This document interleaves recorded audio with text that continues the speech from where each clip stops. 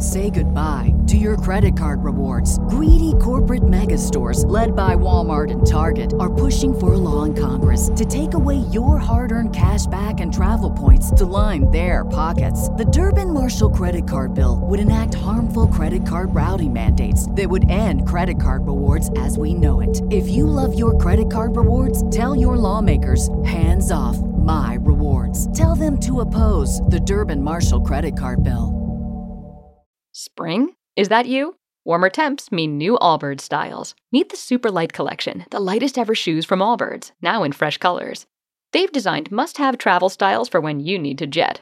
The lighter-than-air feel and barely-there fit makes these shoes some of the most packable styles ever. That means more comfort and less baggage. Take the Super Light Tree Runner on your next adventure. Its cushy, lightweight foam midsole supports every step, and the extra outsole traction gives you the grip to just go for it. The eucalyptus fiber upper adds next-level breathability to keep you going all day. Plus, the Super Light Tree Runner is comfortable and ready to go right out of the box. So, what can you do in a super light shoe? What can't you do is the better question. And because they're super packable, the real question is, where are you taking them? Experience how Allbirds redefines comfort. Visit allbirds.com and use code SUPER24 for a free pair of socks with a purchase of $48 or more. That's ALLBIRDS.com, code SUPER24.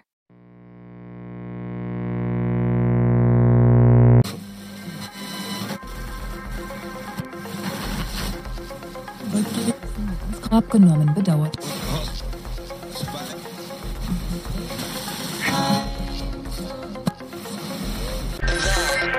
Mystery.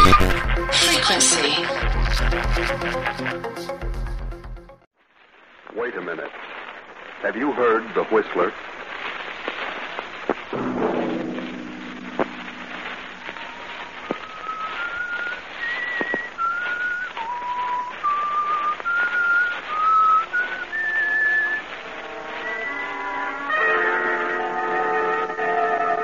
I'm the Whistler.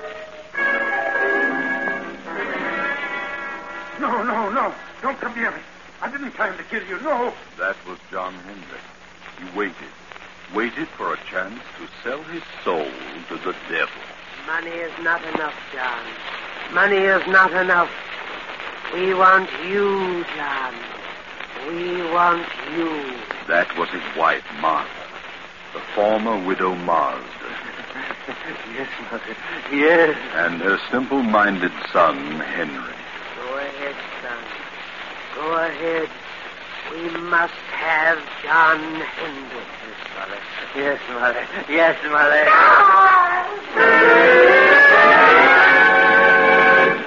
Tonight, CBS presents a new mystery series, The Whistler.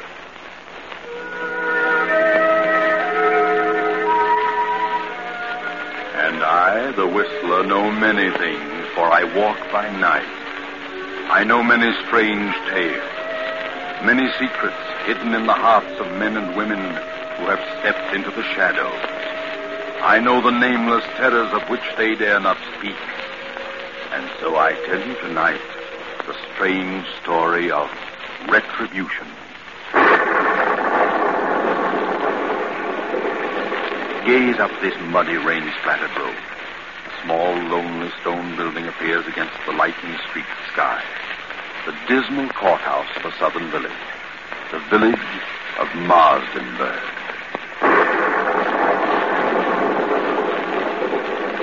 It is nearly midnight. A trial is in progress. A murder trial. John Hendrick is on trial for his life. The state versus Hendrick. Killed his wife and stepson. He killed his wife and her simple-minded son, Henry, for the $10,000 in cash she kept in her big house on the outskirts of town. Open the door.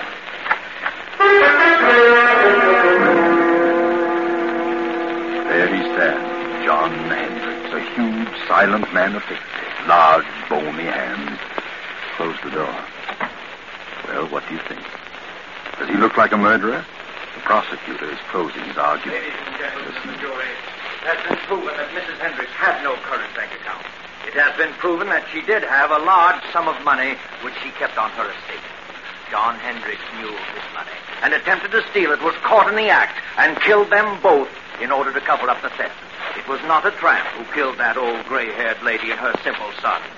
There was only one intruder, one thief, one murderer. And there he sits, ladies and gentlemen. There he sits in all his guilt, a vicious killer, a murderer. There is only one decision for you to make. There is only one penalty that can erase from this countryside the stigma of this fiendish crime. One penalty for this axe murderer, John Hendricks. And that penalty is death. State rests. Ladies and gentlemen of the jury, have you reached a verdict? Have you reached a verdict? Your Honor, we, the jury, due to lack of more complete evidence, find the defendant guilty of murder in the second degree.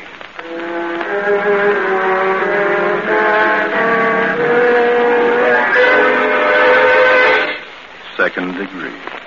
Cheated death. You'll get life. Surprise? Of course you are. But it had to be. Yes, it had to be. I know. John Hendricks, stand up. Yes, John, stand up. Face the court. Watch him now. He's on the speak. John Hendricks, I wish to state that I am not in accord with the findings of this jury. However, there's nothing for me to do but sentence you to the state penitentiary for the remainder of your natural life.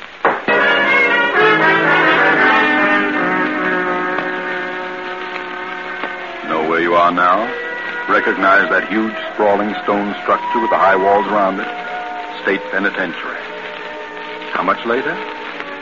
10 years. John Hendricks is in there. He has a number now.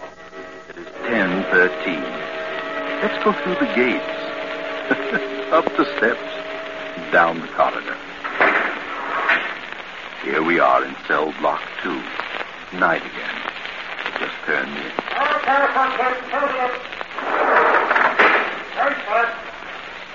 This has been going on for 10 years for John Hendricks, 1013, and his cellmate Bill, 1014. Bill, 1014, is a gangster, or rather he was. But he's changed during the 5 years he's been here. Bill has decided to go straight if he ever gets out, which is very doubtful. But he holds no resentment, has become more or less happy. Bill started reading here, philosophy and so forth. He's changed. But what about John Hendricks? Oh, no. Not Hendricks. Because he has a plan.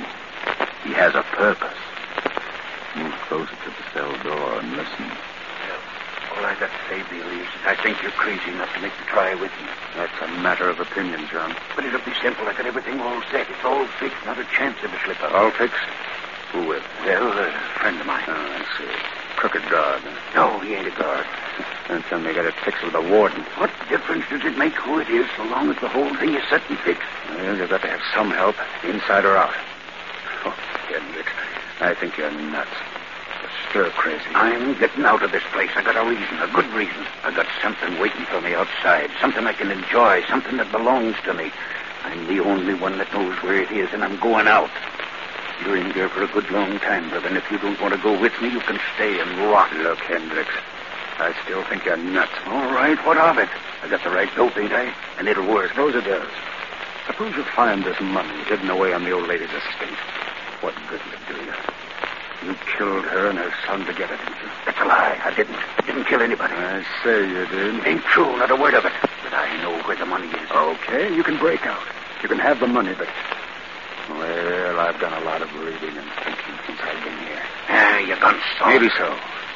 But I know this much now. If I ever do get out, I'll do things a lot different. Believe me, Hendricks, I'll tread the straight and narrow. I've done a lot of things that I'm sure sorry for now.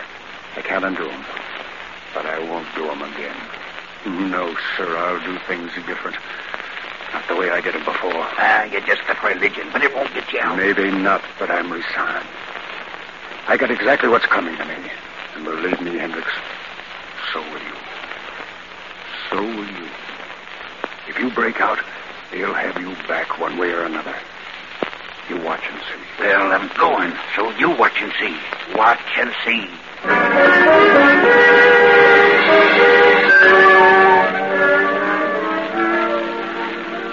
Now, another storm. Another night, a lonely country road, a car. We're in the south. That village we passed a few miles back, that silent, sleeping village, was Marsdenburg. Yes, Marsdenburg, remember? That small, lonely stone building was the courthouse. The courthouse where John Hendricks was tried and convicted. We're on the outskirts now, on a lonely road. A young man is driving the old car, and there's a girl beside him. Motor trouble? Oh, there, just ahead, a light. Yes, it's a little crossroads store. Police. There's a light, but I don't see anybody. Oh, it's closed. We better drive on. I guess you're right. Evening, folks. What's your trouble? We're having motor trouble. Oh, is it? What are you doing driving around on a night like this? On our way west. Mister, is there an inn or something around here where we can stay for the night? An inn? Yes, there's a place about 8 miles up the road. They'll probably put you up. There's a sign on the left-hand side of the road. Can't miss it. This road's pretty bad when it rains. Gotta be careful or you'll find yourself walking. Thanks. We'll try. Good night. Good luck, mister. You'll need the luck.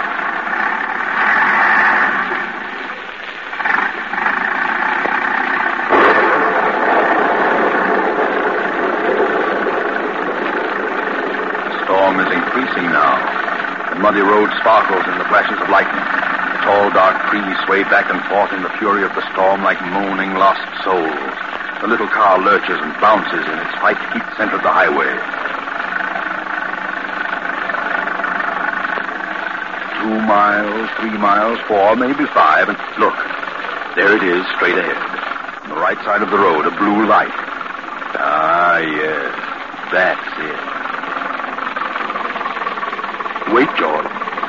Did the old man say on the right side or the left side of the road? George, what's wrong? I don't know. The distributor must have gotten wet. Look, George. What? That blue light we saw, it's gone. Where is it? We must have passed it. Oh, we couldn't have. I was looking right at it. It seemed as though it just disappeared in the thin air. I'd better turn in here. This motor won't last much longer. Just so. I can't see a thing. No, Can you? It's certainly a desolate-looking place. There must be a house back in there. There it is. Look, there's a driveway. 20 feet ahead. Oh, yeah. Well, this motor's about to conk out. We'd better drive in and see what we can find. Yes. Drive in, George. You'll find something. That's right. Through the gate. Make the curve. Hurry. There goes a motor. A little more. Now. Oh, we just made it. Thank heaven. Yes, that's right. Always thank heaven at a time like this. All right. Get out and go up on the porch. Now, let me help you. I'm all right. What do we do with the bags? We'll leave them here in the car till we find out if there's anyone here. Come on.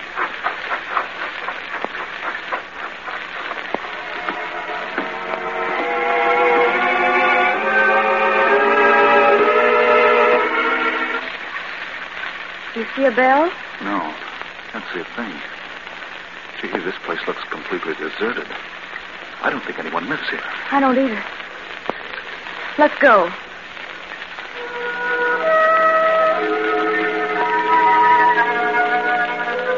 You're listening to The Whistler. We pause momentarily for station identification. This is the Columbia Broadcasting System.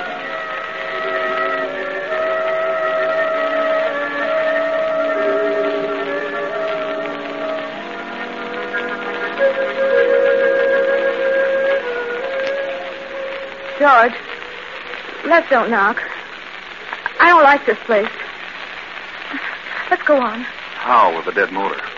Where could we go? I'll knock. Well, all right. Ah, that's right. Knock, George. Knock. Go ahead. Louder. Again. got to have shelter. Yes, we can't stay in that car any longer. Can we? No. Afraid not. Here it comes. Now you're on your own, George. On your own. There is someone. Yes? Oh. Good evening. What is it? Well, you see, our car... Yes, our car stalled. And we can't go any farther, and it's such a terrible night out that we thought we could stop here for the evening. Stop here? Why, yes, we saw your light and... Light? What light? Why, the blue neon out in front. There is no light. Well, have you a room? Yes, there is a room. Well, could we come in? I mean, it's awfully wet out here. You may come in if you wish. Oh, thank you. Well, this is quite a relief.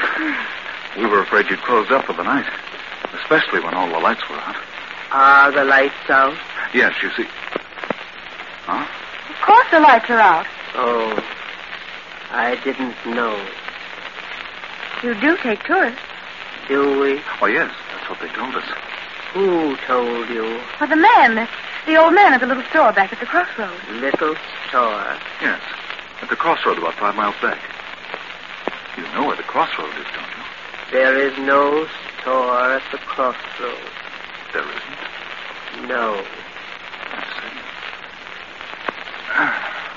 see. Look, madam, would you mind turning on the lights? I can't see a thing. We have no lights here. No light? Give me a flashlight, Jim. She means there's no electricity. No. There is no light here. Well, throw the flash around. There must be a lamp. No. Don't make a light. We see well in the dark. We? Who's we? Is there someone else in the house? My son. Oh, he's gone to bed? No. He is standing beside you. Beside who? You. Son. Yes, Mother. Oh! Gee, give me that flashlight. Got it. You got it. Oh, yeah. Gee, Liz. How long have you been standing there, Bub? Since you came in. That's so. Well, I didn't see you. You make a noise like a spook. Who are you? What is your name? George Kimball. This is my wife, Joan. We're on our way west with travelers. Travelers? So are we. What? Quiet, son. Quiet. No, let him talk. He's quiet enough. How long have you folks been living here? We lived here all our lives. How about closing the door? Is the door open? Why, of course it's... What? George! Now, take it easy, Joan. Don't get excited. Oh, look, madam, there's a candle on that table over there at the fireplace. Is there? Yes, and if you don't mind, I'm going to light it. Please don't. Oh, wait a minute. If you want us to stay here, we insist that we have some light. You want us to stay here, don't you? Do we? Do we, son? Yes, Mother. What are you looking at me for? Yes, Mother. Without light? Yes, Mother. George, let's go. I don't want to stay here tonight. This place doesn't look good to me. There has been no good here for many years. You see what I mean, George? I don't get it. You don't seem to want us, yet your son does. How do you make any money that way? We don't make money. You don't? You mean you haven't had any guests lately? No, not for many years. Well, you can't expect any if you act like this. But we do expect a guest. Don't we, son? Yes, Mother. Well, he certainly has a surprise coming. Yes, he has. How many rooms have you? There are many rooms, but only one. Only one? That doesn't make sense. What do you mean? Only one for guests. You mean only one equipped? Yes. Well, then if you've got it reserved for this guest you expect, what are we going to do? There is an inn farther along the road. They have rooms. They will take care of you. It will be best for us. Our distributor got wet, so our car won't run. Where is your car? Right there at the foot of the steps. I see no car. You don't? Why, it's standing right... Joan. George, where is it? It's gone. Holy smoke, it is gone. But where? How? I didn't hear a sound. It must have rolled ahead. Well, throw your light around. Not a sign of it. Say, what goes on here? Son. Yes, Mother. You move the car. Yes, Mother. I understand, son. I understand. Wait a minute. Your son moved it? How could he? The motor won't even run. And even if it would, we didn't hear a sound. No sound. How did you move it? I don't know. Oh, that's a fine thing. Here we are in a place where they don't want us and no way of leaving. Well, you've got us on your hands now. You'll have to make the best of it. No, George, no. We'll leave. Nonsense. This is all silly. Come on, let's have some light and cut out the monkey business. Wait. Son, what have we decided? Yes, Mother. We decided yes. Very well. If you wish. If you wish, you may stay. Stay until... Until when? All night? Yes, Mother. If you wish. Oh, that's better. That's more like it. Now I'll light this candle. There we are. George, look. Well, look at the dust and the cobwebs. This place looks deserted, like an old cellar. Well, how about the room? Do we get it, or the guests we're expecting? There is another room that will do, perhaps. Well, could we see it? Yes. And by the way, how much do you charge? We charge nothing. You charge nothing? Nothing. Sounds silly, but it's right for us. We're running short anyway. Well, let's see the room. Very well. It is upstairs. After you, madam. No. You go first. Very well. Come on, Joe. Bring that other candle. Come, son. Follow me. Yes, Mother. I never saw so much dust. Well, they must like it.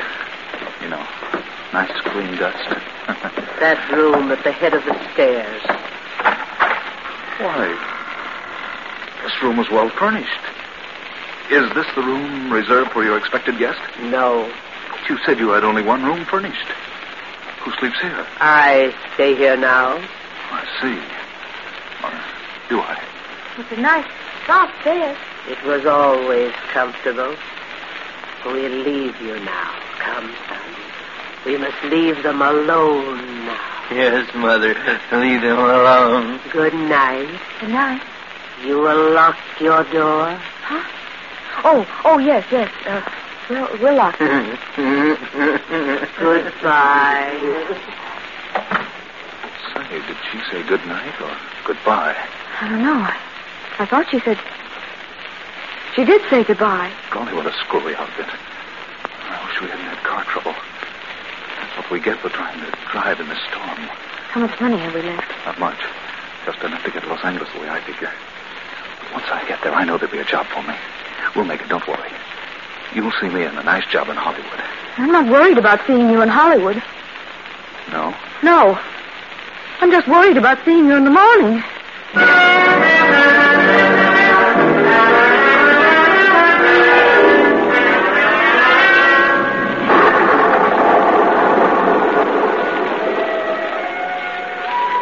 Same night, but later. It's midnight. Another car on the same road. You know who it is. It's John Hendricks. You know where he's going. He turns in at our deserted mansion, up the driveway, and stops. He steps out. Slips up the steps, opens the door, and throws his flash about the dusty room. Cobwebs glisten in the beam. A few moments, and the light comes to rest on the fireplace. He steps quickly to the mantel, draws a small hammer and chisel from his pocket, and sets to work removing a brick. Now he's finished. The brick is loose. He reaches in and withdraws a heavy yellow envelope. He starts to put it in his pocket, but suddenly freezes in his tracks. He can't move. He turns icy cold. Turn around, Hendricks. Turn around. Look. At the foot of the stairs across the room stands a woman holding a candle, and beside her a grinning youth holding an axe. Turn around, Hendricks. Look at their heads covered with blood. Turn around. John Hendricks, murderer. John Hendricks, thief. Martha. Yes, John. Henry. Yes, John. No. We've come for you, John, the same way you came for us. We've been waiting for you, John. We knew you'd come back for the money. We've been waiting. We've come to take you, John. No. Please don't come near me. Please. You must suffer, John, as we have suffered. I've suffered. Not enough, John. Not enough. I didn't mean to do it. I didn't plan to kill you. I went mad, lost my head. No, don't come near me. You can have the money. You can have it. Then give it to us, John. Give us the money. You won't need it now. Come, son. We must have the money, and we must take John. Come, son, come. No. There's the money on the floor. Money is not enough, John. Money is not enough. Go ahead, son. Go ahead. We must have John Hendricks, thief, murderer. Yes, Mother. Yes, Mother. No. I'll shoot. Bullets won't stop us.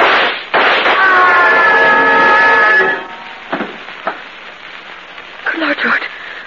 What was that? I heard a scream. Downstairs. So did I. And shots. I'll open the door. It must have been downstairs. I don't see a thing. Here's your flashlight. Great Scott. Look. A man down there on the floor. Come on.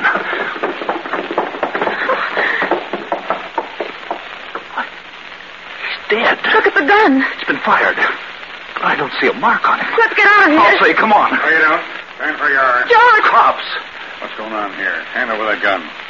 Thanks. What are you doing here? Well, we're stopping here. That is, we're just leaving. I can see that. Know this man on the floor? Know him? Yes. Joan, what's the matter with you? No, we don't. Take a look at him, Frank. Yes, sir. What are you two doing here? Why, we're guests. Yes, we're both guests. Guests? Who's guests? Why, guests, lodgers, tourists, guests of the old lady. What old lady? The old lady that lives here. The old lady and her son. You'll have to cook up a better one than that. What do you mean? Drive here? Where's your car? The son took it. Son, old lady, what are you talking about? They live here. They said they owned this place. We had motor trouble, and they put us up for the night. What about him, Frank? Well, he isn't dead, breathing. Looks like he had a stroke or something. It's him, all right. John Hendricks. Take a look around. See if there's anyone else here. Yes, sir. What's your name? George Kimball. This is my wife. We're on our way to California. Do you know who this man is? Certainly. We've been on his trail. He's an escaped convict. This your gun? No, sir. Did he shoot at you? No, sir. You shoot at him? This gun's been fired, and we heard shots as we turned in the driveway. Not a sight of anyone, sir. Nothing but dust and cobwebs. Look, Kimball, you said there was an old lady and her son here. Sure. They were here all evening. They're not here now. Well, they let us in and showed us to our room. They certainly were here. What did the old lady look like? Well, she had gray hair, wore a house dress and an apron. What did the boy look like? He was a big kid, about 20. Had a round, rosy face, and I think... Well, in fact, I know he was kind of simple-minded. He had a strange laugh, and he had red hair. Well, I'll be darned. What do you think of that, Frank? Golly, gives me the creeps. Why so? You know who you've just described? No. The old lady and her son who used to live here. Used to live here? Yeah. They were murdered here 10 years ago. What? Murder? Sure. This man on the floor was her husband, the boy's stepfather. He was tried for killing them with an axe and stealing her money and bonds. He got off at second degree because of lack of evidence. He escaped a week ago and headed this way. We've been on his trail ever since he entered this county. So you see, Kimball, if there was anybody else here tonight, it must have been a figment of your imagination.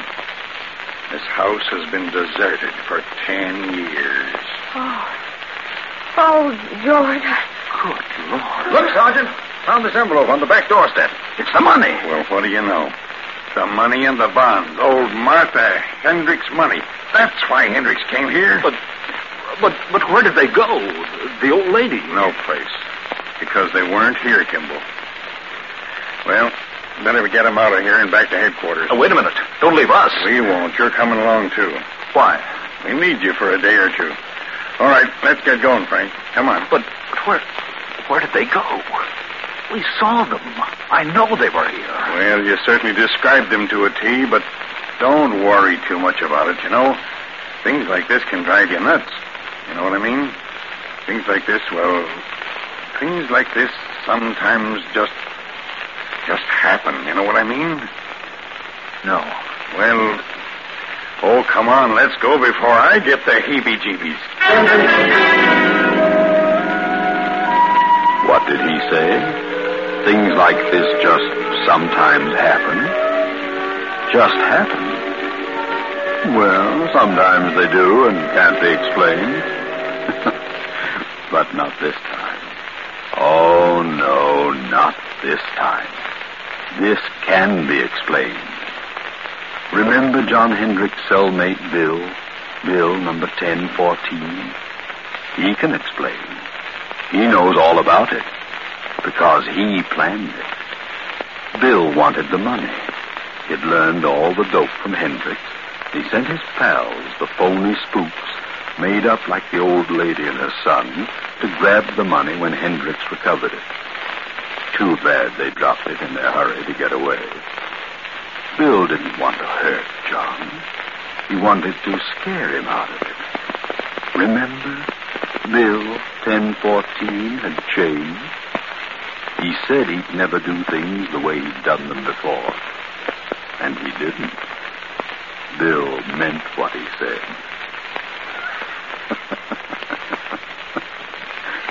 Good night.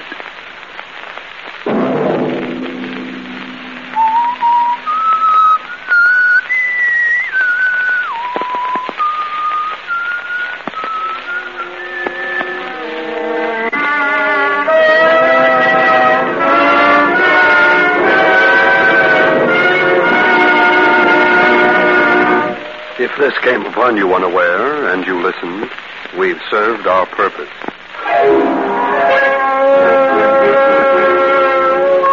The Whistler, with original music composed and conducted by Wilbur Hatch, is written and directed by J. Donald Wilson and originates from Columbia Square in Hollywood. Next week, same time, The Whistler returns.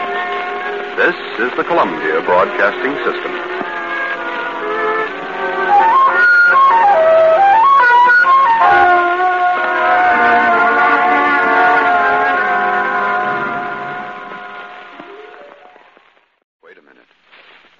The Whistler?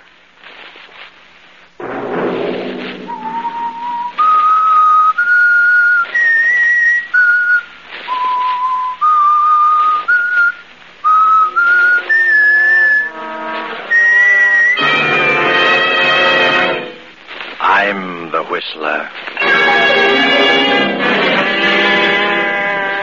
If you could look upon Charlie as I do, you'd realize he's inanimate, dead, with no power to harm. That was old Peter Medford, the jungle explorer, now confined to a wheelchair with paralysis. I would suggest that you leave this place at once, Miss Medford. At once. That was Clay Alden, Peter Medford's secretary.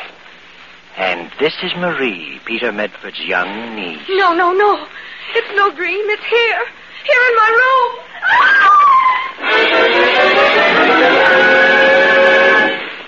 Saturday night, and CBS presents another in the new mystery series, The Whistler.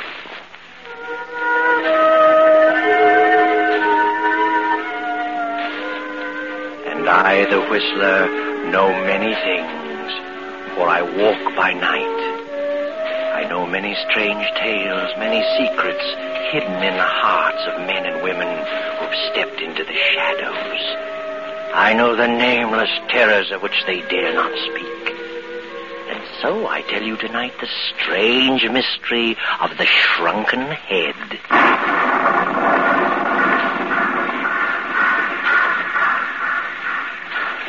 In the quickening darkness of a stormy fall evening, a young girl paces the deserted platform of a small suburban railroad station.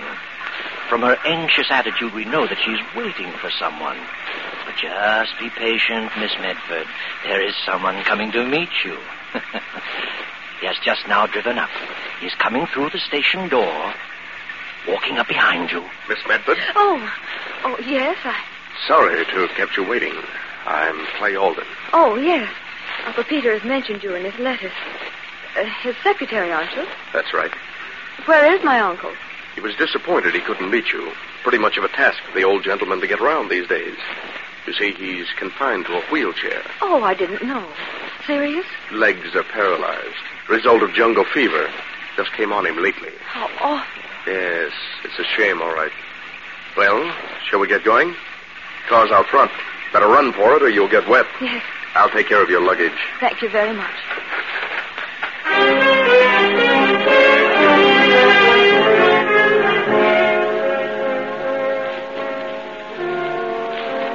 Rather a disappointing reception, Marie Medford, wouldn't you think? You have come over 2,000 miles all by yourself just to see the only living relative you have in the world. And then you are met by a stranger. The car turns up the tree-lined driveway. This, Marie, is what is known in this countryside as Medford Manor. Yes, Medford Manor.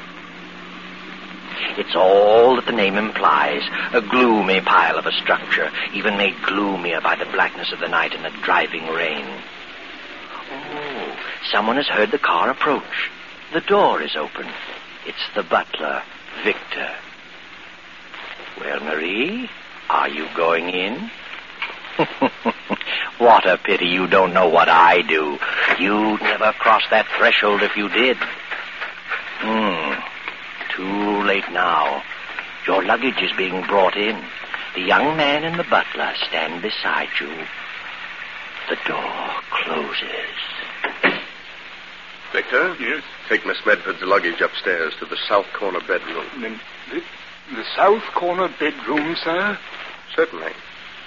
Why not? Very good, sir. Any further instructions? No. Has Mr. Medford retired yet? Not yet, sir. He's in his study. I just gave him his warm milk. He may have dozed off, sir. All right. Thank you, Victor. Yes, sir. Thank you, sir. Would you care to follow Victor to your room, Miss Medford? I'd like to see my uncle now, if I could, please. Very well. Come this way. Here we are. I'll speak to him. Wait here, please. Well, Marie, how do you like it? You get a feeling of something not as it should be? Strange fellow, this Clay. And the butler, too. Look about you. What a depressing house. Huge and cold and unfriendly. Not at all as you'd imagined it. Is it, Marie? Your uncle will see you now. Thank you. Marie, my dear child, come in. Uncle. Well, my poor child, take off those wet things at once. Alden, what's the matter with you? My niece will catch her death. Help her off with those things. Sorry, Mr. Medford. Thank you. Bless my soul, pretty as a picture. You got a kiss for us? Of course. That's it. Now you sit down here beside me. I'm sorry I couldn't meet you, my dear, but I'm afraid the ravages of old age and malaria have finally caught up with me. My one comfort is this wheelchair. Getting onto it, though, you should see me wheeling all over the house. The only thing that baffles me is the stairs. My life is now confined to the first floor only. Oh, pretty bad trip, wasn't it? Seemed endless. Well, you're here now, thank goodness. This is your home. You're free to come and go and do whatever you please. Thank you, Uncle Peter. Don't suppose any of this is what you imagined. I know that I'm different from what I'd hoped you'd find. Tell me, Uncle Peter, do you think you'd have recognized me if you hadn't known I was coming? Recognize you? Why, of course. You have the family of Medford written all over you. Oh. No mistaking you, my dear. Well, Alden, what are you standing there for? What are you staring at? Oh, waiting to see if you need anything for this. No, that's all. I'll ring for you if I need you. Yes, sir. Oh, I forgot to thank him. For what? He gets paid for whatever he does? Forgive me for saying this, but somehow I don't like that young man. Was he rude to you? Oh, no, not actually. But he seems to resent my being here. And the butler, he seems resentful, too. I feel as though I don't belong. Oh, they're harmless enough. But getting back to you, I was so sorry I was in South America at the time it happened. Must have been pretty ghastly for you, my child. Like a nightmare, Uncle Peter. I'm not myself yet. I should think not. An only child losing both parents so suddenly, and And so horribly. Maybe it was a good thing it was sudden. It had to happen at all. One spectator at the crash said that they never knew what happened. Now, you mustn't talk about it. All that's behind you. A new life from now on, Course. That's the way I want to look at it, Uncle Peter. And I'd like to get something to do. What? Oh, no. Oh, yes, really, I would. I want to be active if I can. I'm quite capable. I'd really like to get a job, Uncle Peter. Well, bless my soul. Secretarial work or anything. Well, that might not be a bad idea to keep you from brooding. We'll see what we can do. And now I have a little surprise for you. You haven't seen my collection. No, I haven't. Mother and Father often talked about it. Well, if you'll just open that door over there, I'll show some of it to you. Oh, this one? That's right. You'll find the light switch just inside. Why, it's a regular museum. All these glass cases. Over here, my dear. Now, look at these. Well, what do you think of them? Why, they're horrible, Uncle Peter. They look like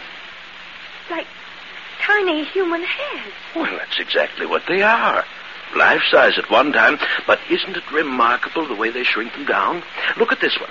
See his little features? Perfect in every detail. He's my favorite. Interesting history about him. He was once a white man. Oh. Forced down in the South American jungle when his plane cracked up. The headhunters got hold of him, and there he is. His name is Charlie. I'd like to see him closer. I can unlock the case. No, please. Do you mind if I don't look anymore? Oh, dear. I keep forgetting people are sometimes shocked by these things. I see them only through a collector's eyes. Oh, well, you'll have lots of time to look over my jungle paraphernalia. Meanwhile, perhaps you'd better get some rest. Would you like Victor to get you something to eat? No, thank you, Uncle Peter. But I am rather tired. I think I'll say good night to you. Know your way about, do you? Yes, I'll find my room. Good night, Uncle Peter. Good night, my sweet child. I'll see you in the morning.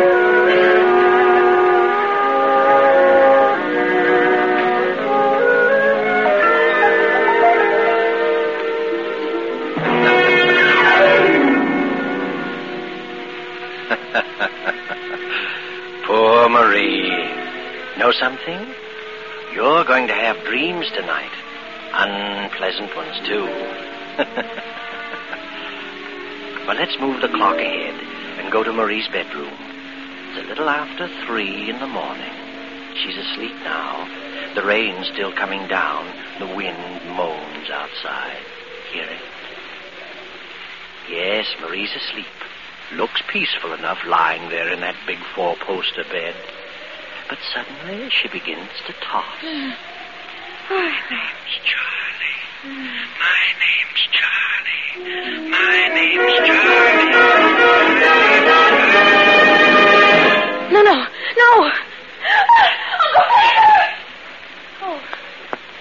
Oh, how foolish. Only a dream. But it seemed so real. I'm sure I heard it whisper. My name's Charlie. Only the wind. Oh, I wish I hadn't seen that dreadful thing. Miss Medford, are you all right? Who's there? Clay Olden. Oh, yes, Mr. Alden. I just had a bad dream, that's all. I'm quite all right, thank you. Well, if you need anything, just ring. Yes, I will. Sorry I disturbed you. Not at all. Oh, I must get some sleep. Stop dreaming.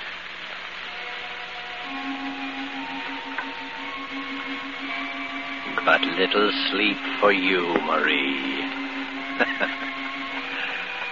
The moments tick by with dreadful slowness.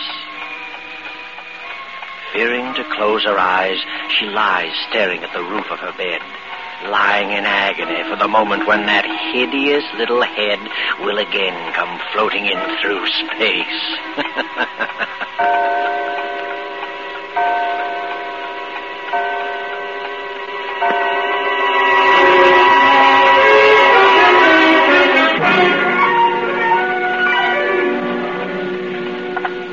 It is morning now. A dreary fog still hovers depressingly over the old house, a cold clamminess which only adds to Marie's sensation of uneasiness. In the dismal morning room, Victor is serving breakfast to Clay Alden and Marie. shame you didn't rest well last night, Miss Medford. It's just the newness of everything. I'll get used to it, Victor. I hope you will, miss. Of course you will. Oh, and Mr. Alden, don't mention anything to my uncle about that silly dream I had last night. Oh, of course not. Did you have a bad night, miss? Yes. The daytime makes such a difference in things.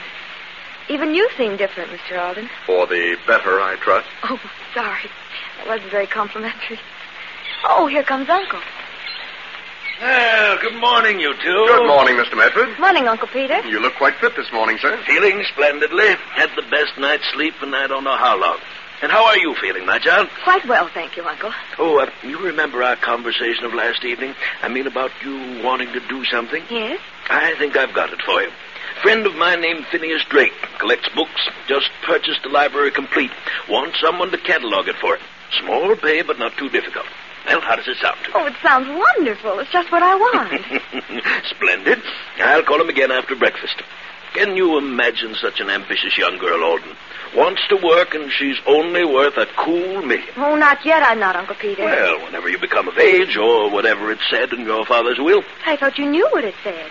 I won't inherit my cool $1 million until I'm married. What was that, Miss Medford? You see? Right away you put notions into his head. She said she won't come into her inheritance until she marries. Why her father made that strange provision, I shall never know.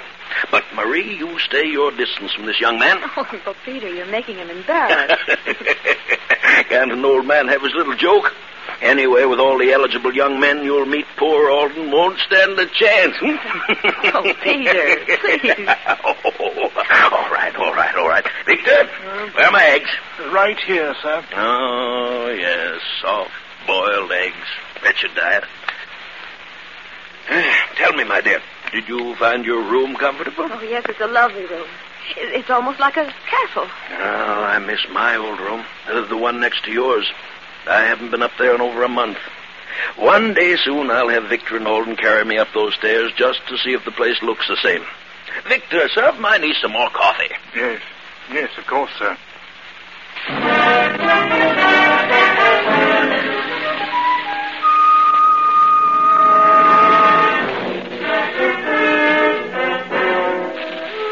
So, Marie, you're going to have something to do, eh? Well, you're an intelligent girl. Should do well at your new assignment. It's harder work than you thought, though. Hours of scanning small print and copying down the individual histories of countless books.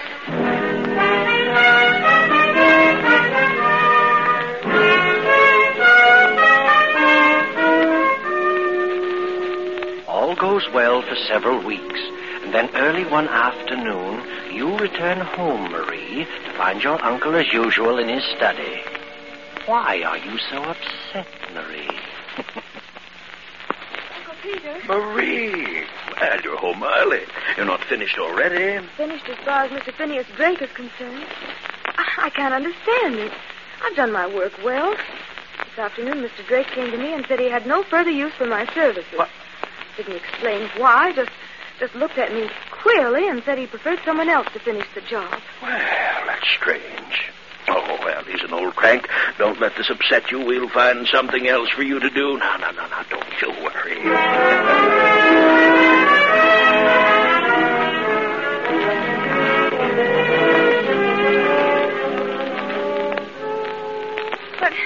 But what's wrong with my work, Mr. Palando? Surely it's been satisfactory. Well, you see, because of the peculiar nature of my profession, I must have someone more experienced. I'm sorry, Miss Medford.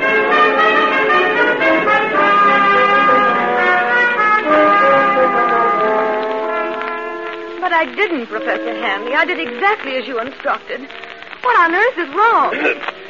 You'll excuse me, Miss Medford, but, your ability as an assistant has not come up to standard.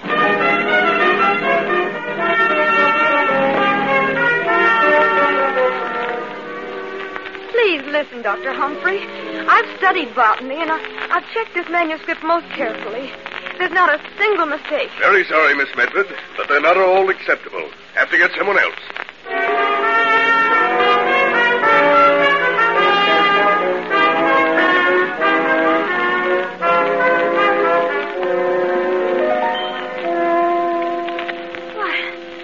can't understand it, Uncle Peter. Is there something wrong with me? Well, I shall certainly call Dr. Humphrey right away. Oh, no, I'd rather you didn't. But it was only the other day he telephoned me and said what an efficient secretary he thought you were.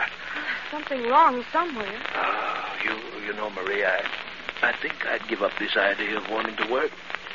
I haven't mentioned it to you, but you're really not looking your best lately. Well, to tell the truth, Uncle, I haven't been sleeping well. I have the most frightening nightmares. In fact, it's the same dream every night. Well, that's odd. What's the dream about? Well, I keep seeing that little head. The one you said was called Charlie. Oh, dear. I suppose I made a mistake showing that to you on your first night. If you could only look upon Charlie as I do, you'd realize it is inanimate, dead, with no power at all to do you harm. You'll build up a phobia about that head. Now, the thing to do is to destroy that fear by facing it. You come along with me, my dear. You mean in there again? It's the only way. Now, come along. Oh, no, Uncle Peter. I know what I'm doing. Open that door, Marie. I'm going to make you realize how foolish you've been. Over here, my dear. Oh, I know you think I'm being cruel, but I know my psychology. Why, that's strange. What is it, Uncle Peter? Why, somebody's broken into this case. Ring for Victor and get Alden here at once. Is something missing? Somebody has deliberately taken that head.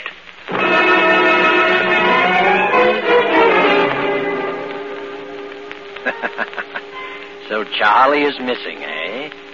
Wonder who could have broken the lock and lifted the little head from its black velvet pad. I wonder. But now, several nights have passed, and still the head called Charlie has not reappeared. Marie has just taken a sedative her Uncle Peter gave her and is now lying on her bed, tossing fretfully, praying for sleep. Sleep, Marie, tonight? Oh, dear heaven. No dreams tonight. Let me get some sleep. My name's Charlie. No. My name's Charlie. No. My name's Charlie. No. Yes, Marie. Open your eyes and look at me. No. You're holding me in your hands, Marie. Uncle Peter! Uncle Peter! Uncle Peter! What's wrong, Miss Medford? Where's my uncle? He's downstairs asleep. Well, you're frightened out of your wits. Another of those dreams? It was no dream this time. The head. It's there in my room. What? It told me to open my eyes and look at it. And there it was in my hands. I was so frightened I threw it to the floor. Oh, I know dreams can seem terribly real, It was no dream, I tell you. It's there now in my room. When I threw it on the floor, it rolled to the foot of my bed. Oh, don't look at me as though I'm insane. Come look for yourself if you don't believe me. Just as you say. It's right here. I'll turn on this lamp here. Now, it's gone. It was here. It was. I saw it as plainly as I can see you. Oh, I know you think I'm crazy. But I saw it. I tell you, I saw it. Medford, please. What's wrong, Miss Medford? I thought I heard you scream. Marie! It's your uncle. Are you all right? I'm coming down, Uncle Peter. I must talk to you.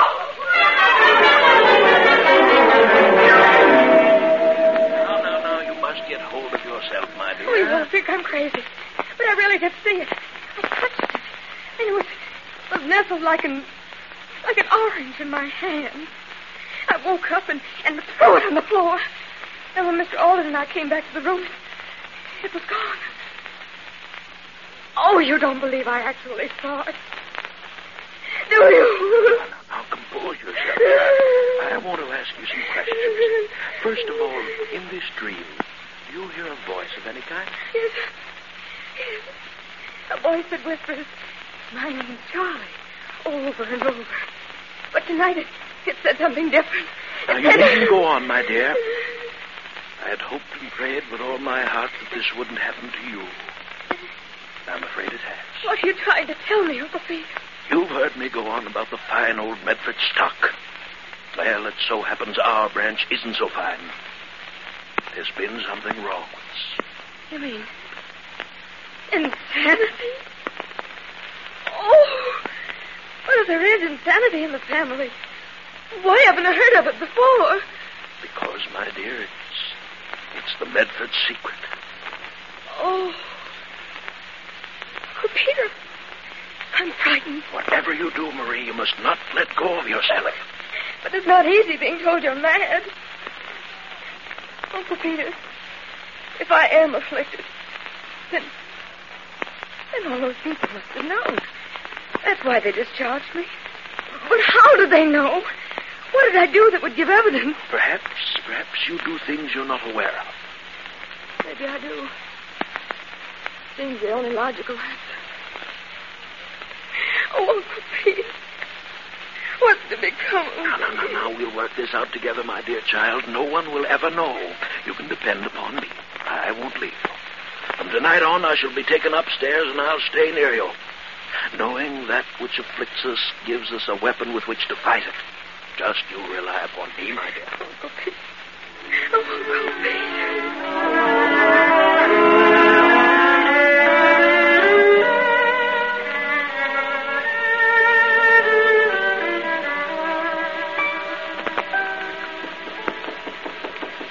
Yes, who is it? Clay Olden. I must see you for a moment. Very well. Better not close it. I'll have to talk quietly. Something wrong? Terribly wrong. The old gentleman's asleep in the next room. I had to wait till he dozed off before I could see you. Well? It's about the head. The head? The one he calls Charlie. It's back in its case. When did this happen? Sometime last night, I guess, after your nightmare. Yes, I'm convinced now that that's all it was. I'm not so sure. What? When you threw Charlie to the floor, a piece of his ear broke off. I found it after you went downstairs. Here it is. It's Charlie's ear, all right. I checked it very carefully. Oh, no, this doesn't make sense. Did you ring for me, miss? No, Victor, no, I didn't ring. Oh, sorry, miss. Excuse me. Miss Medford, you're in grave danger. You've got to leave this house as quickly as you can and never come back. What's going on in here? Uncle. What was that I heard you telling my niece, Clay? I said she should leave this house and never come back. All the impudence. Alden, explain yourself. I'll be glad to, sir. I think Miss Medford is in danger of losing her sanity as well as her life. What is all this poppycock? Are you trying to frighten my niece? Lord knows she's been through enough. She's been through too much. If she weren't made of pretty stout stuff, she'd have been a gibbering idiot by this time. Alden, you're packing your things and leaving at once. Leaving? I'm afraid you're wrong, sir. I'm not leaving. Not yet. Maybe you're leaving. Now, Mr. Alden, what's the meaning of this? I'm sorry to break it to you this way, but I'm definitely convinced your uncle is a diabolical fiend. I can take so much and no more. Look here, Alden. If you know what's good for you, you'll leave here at once. At once, do you hear? You're pretty anxious to get rid of me, but it's too late. Miss Medford, you remember your father's will. You'd come into your money only if you married. Well, if you didn't marry, Uncle Peter would get the money. And if he could prove you were insane, you'd never be able to marry. You see how it all works out? Well, how dare you, Mr. Alden? That maniac. Listen to me, Miss Medford. Your uncle, your loving uncle, was the one who telephoned your employers and told them you were crazy. Phineas Drake and all the others told me so today. I don't believe it. Lies! Why, your uncle even told me you were crazy. I know what's happened. He himself smashed the lock and took the head from its case and planted it last night in your room. If you'll stand on a chair and look above your bed, as I did this afternoon, you'll see a small radio loudspeaker. It's hooked up to a microphone in the back stairs hallway. The voice you heard was your Uncle Peter. I don't believe you. Last night, after you came out in the hallway, your Uncle Peter grabbed up the head, stepped out onto that balcony, and climbed down the vines to his study. Why, he's as mad as a March hare. How could I possibly be a party to such a monstrous plot? Why, I can't even walk. Look at this ear, a piece of Charlie's ear. I found it in Marie's room.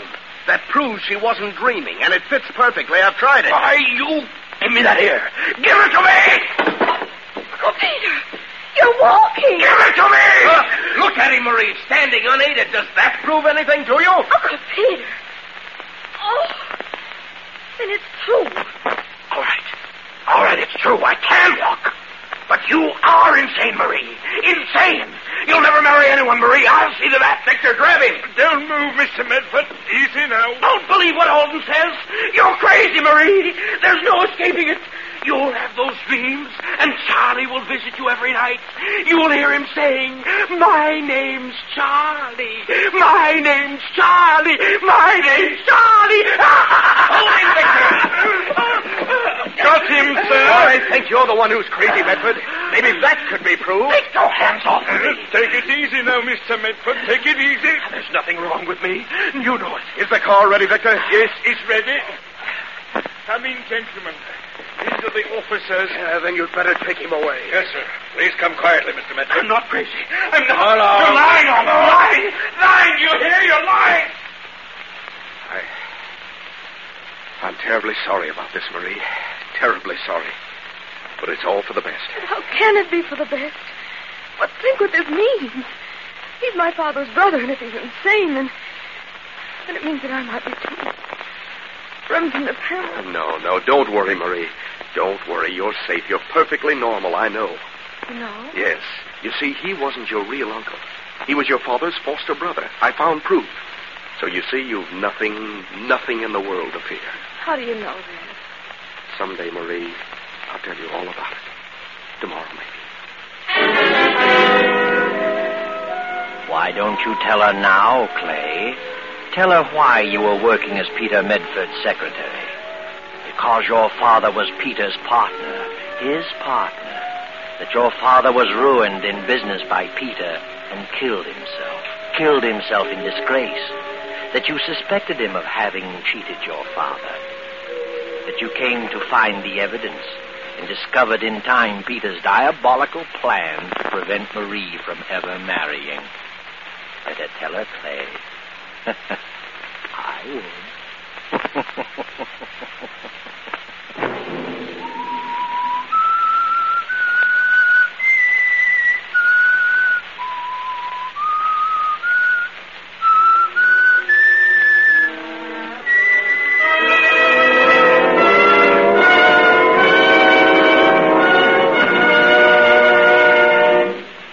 CBS has presented The Whistler.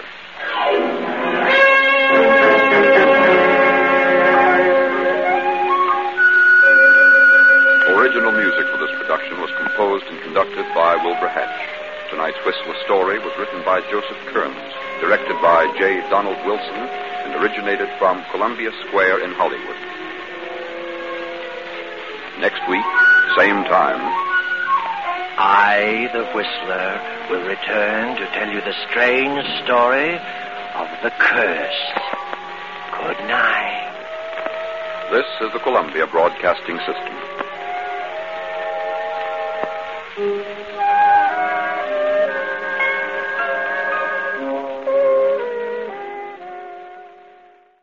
Have you heard The Whistler?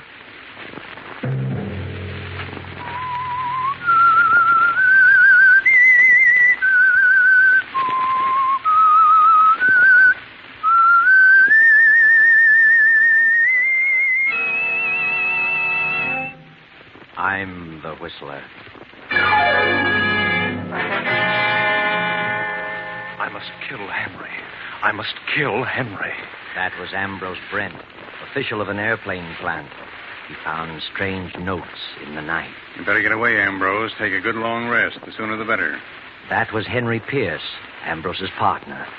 He was growing fearful of Ambrose. Get this prescription filled, Ambrose. It'll make you sleep. And you'd better get away. And that was Ambrose's friend, Dr. Fenwick. And this is Ambrose's wife, Doris. What's happened, Ambrose? Look at me. What have you done?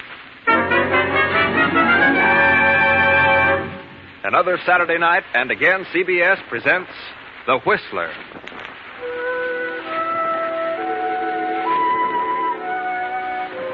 And I, the Whistler, know many things, for I walk by night.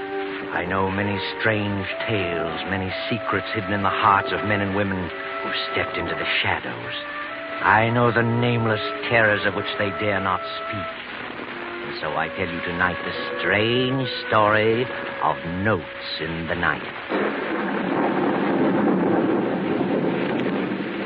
A storm rages wildly over the countryside. Beyond that long row of trees stands a lonely house half hidden in the darkness of the night. Not a single light appears from any of its many windows. But up there in that room with the large window, a man stirs fretfully in his sleep. The man is Ambrose Brent, an official of an airplane plant. But it's not the storm that stirs his uneasy slumber. It's something else, something far more sinister, something that has happened many times in the past few weeks. Now he stirs again, moans loudly, and suddenly sits bolt upright in his huge bed. Who's there? Who's there, I say? It's funny. I swore I heard something. I swear I felt someone in the room. Turn on the lamp, Ambrose. You'll see. I can't imagine what's happening to me. It's just nerves, I guess. It's just... Good Lord. Another note. Another one. I must kill Henry. I must kill Henry. That's the third note this week in my own handwriting. I've got to do something. I've got to tell someone. Henry's my best friend. Oh, it's nerves. I know. I'll call Dr. Fenwick. Doc will know what's wrong. Fairchild 1834W. Yes. Hello? Is Dr. Fenwick in? No, Dr. Fenwick isn't in. He can be reached at Walnut 2380. Walnut 2380. That's Henry Pierce's number. I can't go there. If there's anything to this, I must stay away from Henry. I've got to see Doc Fenwick. Wait till morning.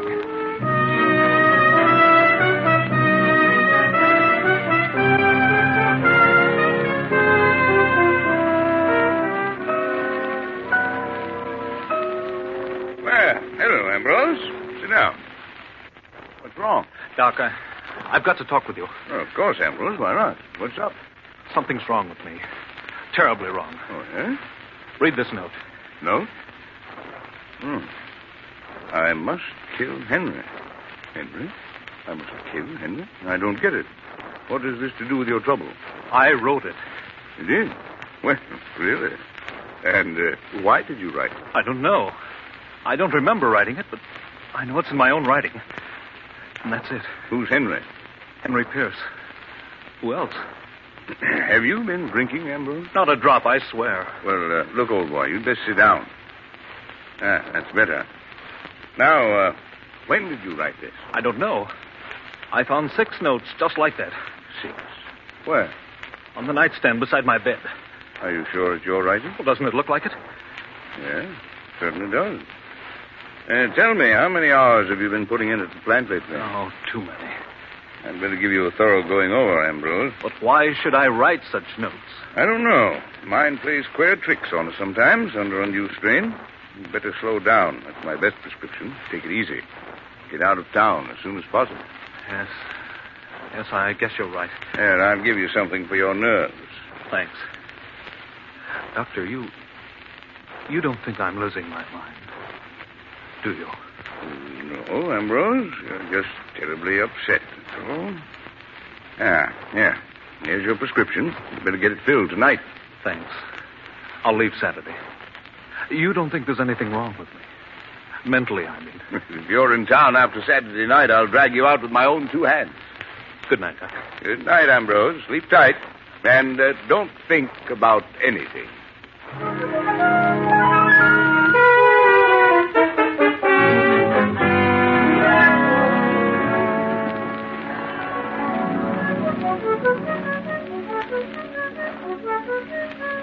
Ambrose, why don't you take a little vacation? What do you mean, Henry? Have you been talking to Doc Fenwick? Fenwick? Of course you have. He told you all about it. About what? I feel better than I've felt in years. I'm in excellent condition. Do you hear? Certainly I hear. What's wrong with you, Ambrose? Nothing. If you act like this, I'll be forced to agree with Doc Fenwick. What has he said? He just said you were overworked. Well, he doesn't know everything. Ambrose, you'll please me very much if you'll take a little vacation. Did Doc Fenwick tell you what was bothering me? Yes, he did, Ambrose, and I think you'd better get away as soon as possible. Oh, I'm sorry, Ambrose, but don't worry. Everything will be all right. Then you're not worried? You're not upset about it? Certainly not. Why should I be? Please believe me, Henry, I wouldn't do such a thing. I've never even thought of such a thing. I'd kill myself first. You do believe me, don't you? Huh?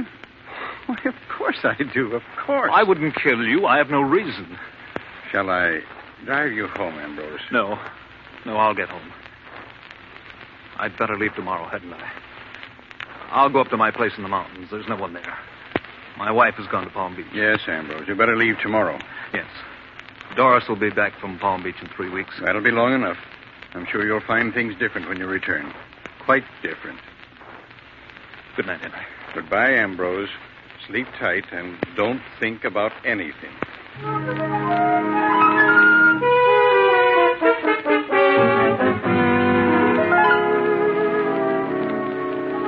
Ambrose goes home and to bed.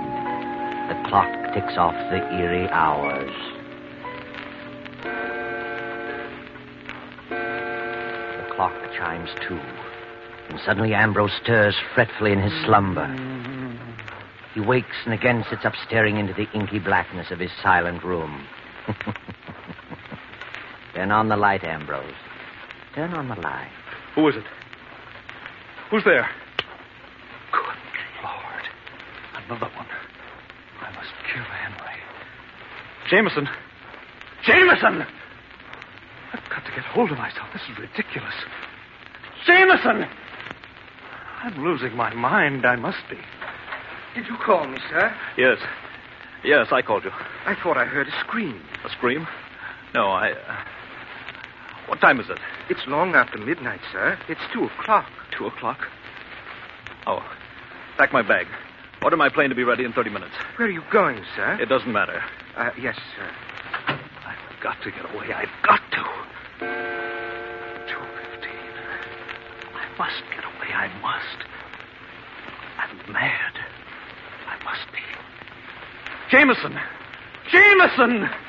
The car is at the door, sir. Then come on with the bag. Where are you going, sir? I don't know where I'm going, Jameson. Understand? Yes, sir. I understand. Good night, Jameson. Goodbye, sir.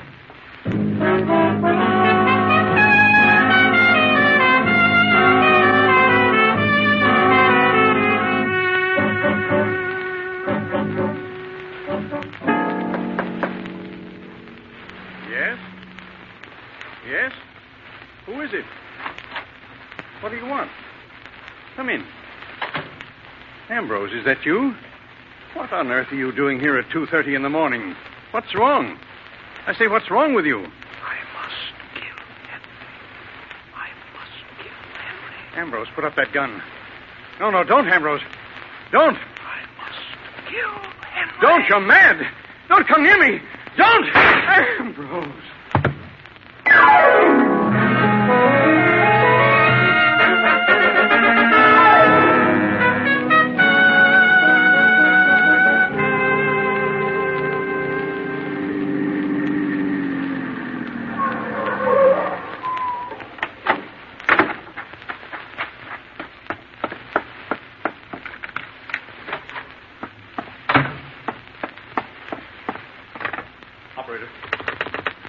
Operator, I want Dr. Fenwick in New York. Fairchild, 1834W. Please. It's Dr. Fenwick's residence. Make it person to person. This is Crust Line 142. I've got to talk to someone. I've got to. I can't stand this silence, this being alone. Hello? Oh. I see. No, never mind. I'll call tomorrow. Put up your hands. Don't move. Doris! Ambrose! What on earth? What are you doing here? Why, what are you doing here? I thought you were in Palm Beach. What are you doing up here in the mountains? I changed my mind. I decided to come up here. Why didn't you let me know? I didn't think about it. I was going to phone you in the morning. Well, how did you find time to get away from the plant? I thought you were too busy to eat. Well, I decided I needed to rest, so I... It's an early hour to arrive. 5 a.m. Is it? Well, you see, it occurred to me on the spur of the moment. I flew up. Well, what are you staring at? I'm not staring, Ambrose. What's wrong? What's happened? Nothing. I came up here because... Because what? What are you talking about, Ambrose? Are you ill? Yes. Yes, that's it. I'm ill, very ill. Yes. Get the doctor. What doctor? There's no doctor near here. Get Dr. Fenwick. He knows. Dr. Fenwick? He's the only one who knows. except Henry. Are you out of your mind? No, I'm not. I'm not. Do you hear? It's a lie. I'm not crazy. I won't be crazy. Oh, Doris, what's happened to me? What's happened? Oh, poor Henry. Ambrose, look at me. What have you done? What have you done? Let me alone. I'm going to bed. I want to get some sleep.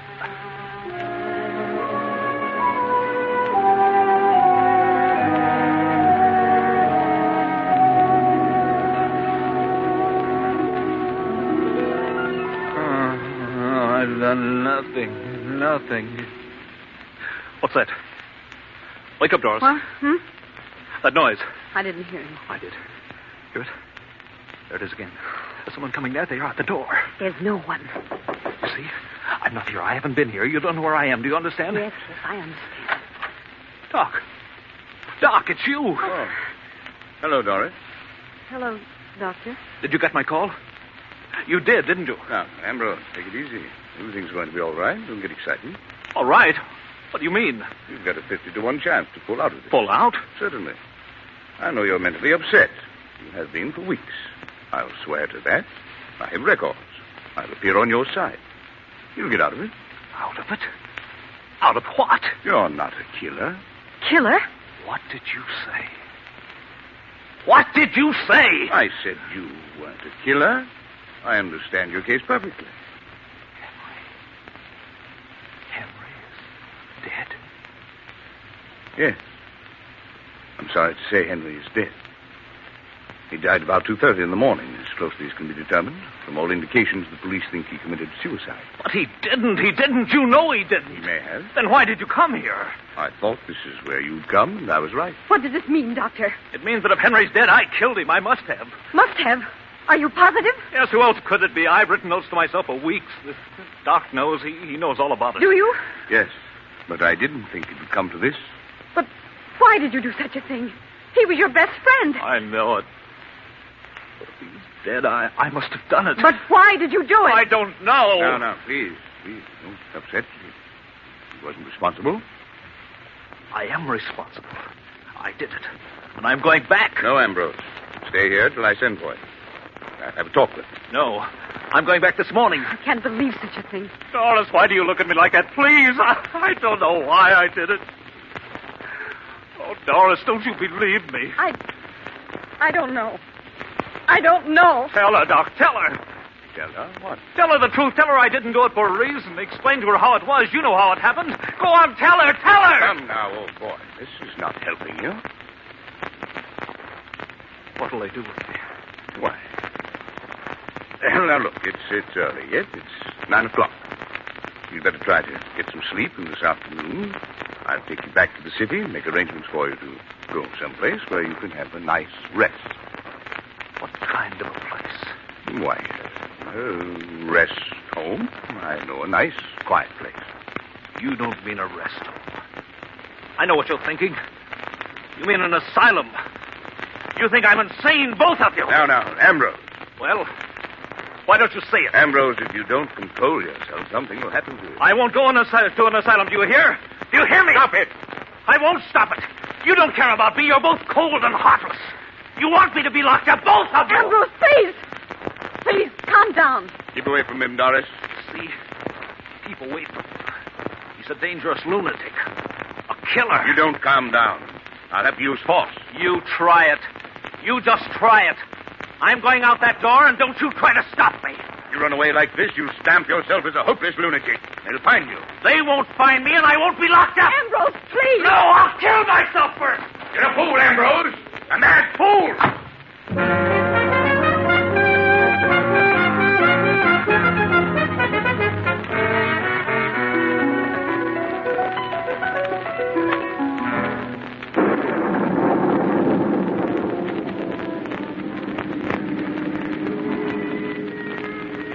Now you've done it, Ambrose. You've really made a mess of things. You're a fugitive now. They'll throw out a dragnet. You'll have to run and hide and sneak. afraid of every shadow. You'll have to run, Ambrose. Hide and sneak and run for the rest of your days. Ambrose Brent, fugitive. Henry's dead. Henry's dead. Henry's dead. Ambrose Brent, fugitive. Ambrose Brent, 5 feet 8. 150 pounds. Brown hair. Blue eyes. Wanted for murder.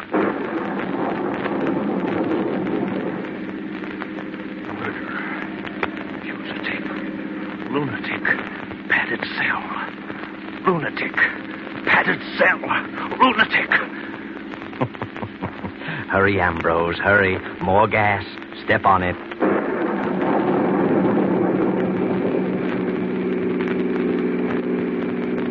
What's that? A sign, Ambrose, and a red flag swinging in the road. 2 men in black rubber coats. Too late to turn around now. What's your hurry, mister? Driving pretty fast for a storm like this, ain't you? Who are you? What do you want? State police. What are you stopping me for? We're stopping everybody.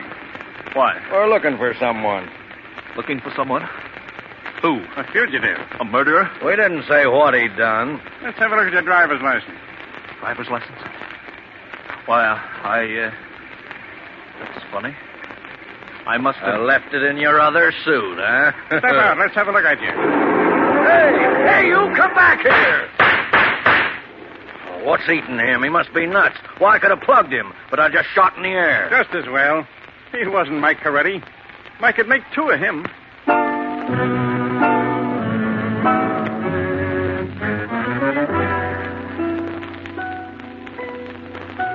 Know where you are now? Recognize this room? That's right. It's the room of death, where Henry was murdered the night before. His body has been removed, but the pad on his desk is still there, smeared with a large brown stain. There are 5 people in the room: Dr. Fenwick and Doris Brent, Jameson the Brent's butler, Inspector Fields, and Carnes of the District Attorney's office. The inspector is speaking. District Attorney Carnes had an appointment with Henry Pierce. It was he who discovered the body this morning. Pierce had been dead about 7 hours. Right, Mr. Carnes? That's right, Inspector Fields. We attempted to reach Mr. Brent and were told by Jameson, the butler, that he left town at 2 in the morning. He told us about the place in the mountains, and there we reached you, Mrs. Brent. You've no idea where your husband is, Mrs. Brent? Not the slightest. Your butler said you had gone to Palm Beach. Yes, I started for Palm Beach, but I changed my mind and went to the mountains. And your husband came there last night? Yes, it was about 5 in the morning. 9 o'clock. I flew up to the cabin and got there a few minutes before 9. Why did you go there, Doctor? Well, I had advised Ambrose to take a rest. He's been working too hard and was heading for a nervous breakdown. When I learned of Henry's death, I went to tell him about it. Doctor, you visited Henry Pierce here last evening. I did. He phoned me to come over. I got here about 11. He'd made a new will and wanted me to witness it and asked if I would serve as executor. I read it and signed it. I see. In whose favor was the will drawn? Well, the old will left everything to Ambrose. Henry had no living relative. But because of Ambrose's mental condition, he decided to leave everything to Doris, Mrs. Brent. That's correct. I found the will on the desk. Was Ambrose Brent your patient? Yes, of course. What was his trouble? Too much work. He had a great responsibility. Did you think he was losing his mind? No. Did he think so? Well, he was terribly upset. He'd been having hallucinations. Doctor, when was the last time you saw him prior to finding him in the mountains? The evening before Henry died. I wrote him a prescription. Mm-hmm. And where did you go after you left Henry Pierce last night? I told my servants that I was going out of town for a holiday, but it was storming so when I left Henry that I decided to stay at my club. Mrs. Brent, did your husband, Mr. Pierce, ever quarrel? Not to my knowledge. They were the best of friends. I see. Have you told us all you know, Dr. Fenwick? No. Then I think you should. What was it that bothered Ambrose Brent? Well, he said he had been writing himself notes. They were all alike, in his own handwriting, and all said the same thing. I must kill Henry. I didn't know this. Certainly not. That was the patient's private business. I thought that if I could get him away for a rest, he'd pull out of it. There you are, Carnes. Must have been on his mind. Yes, but what's the motive? An unbalanced mind doesn't always need a motive. Then you think Ambrose did it? He loved Henry like a brother. If he did it, he was completely out of his mind. Believe me. Ambrose. What? Well, thank heaven. You finally came to your senses. Come in, Mr. Brent. I suppose you want to see me? I'm Inspector Fields, Police Department. This is Mr. Carnes of the District Attorney's Office. Yes, I know Mr. Carnes. I thought you'd gone on a little vacation, Mr. Brent. I had gone, but not on a vacation. Mr. Pierce told me you'd gone for a couple of weeks. I was going on a vacation, but something changed my mind. Oh? What was that? You know. You know why I've come back. Henry's dead, and I killed him. When did you kill him? I don't know. Must have been last night. Why did you do it? I wish I knew. I recall neither the crime nor the motive. But I'm sure I did it. Why are you so sure you did it? Because of these notes, 6 of them. I've been writing notes to myself for weeks. Read them. Are they in your own handwriting? Certainly. But I don't remember writing a one.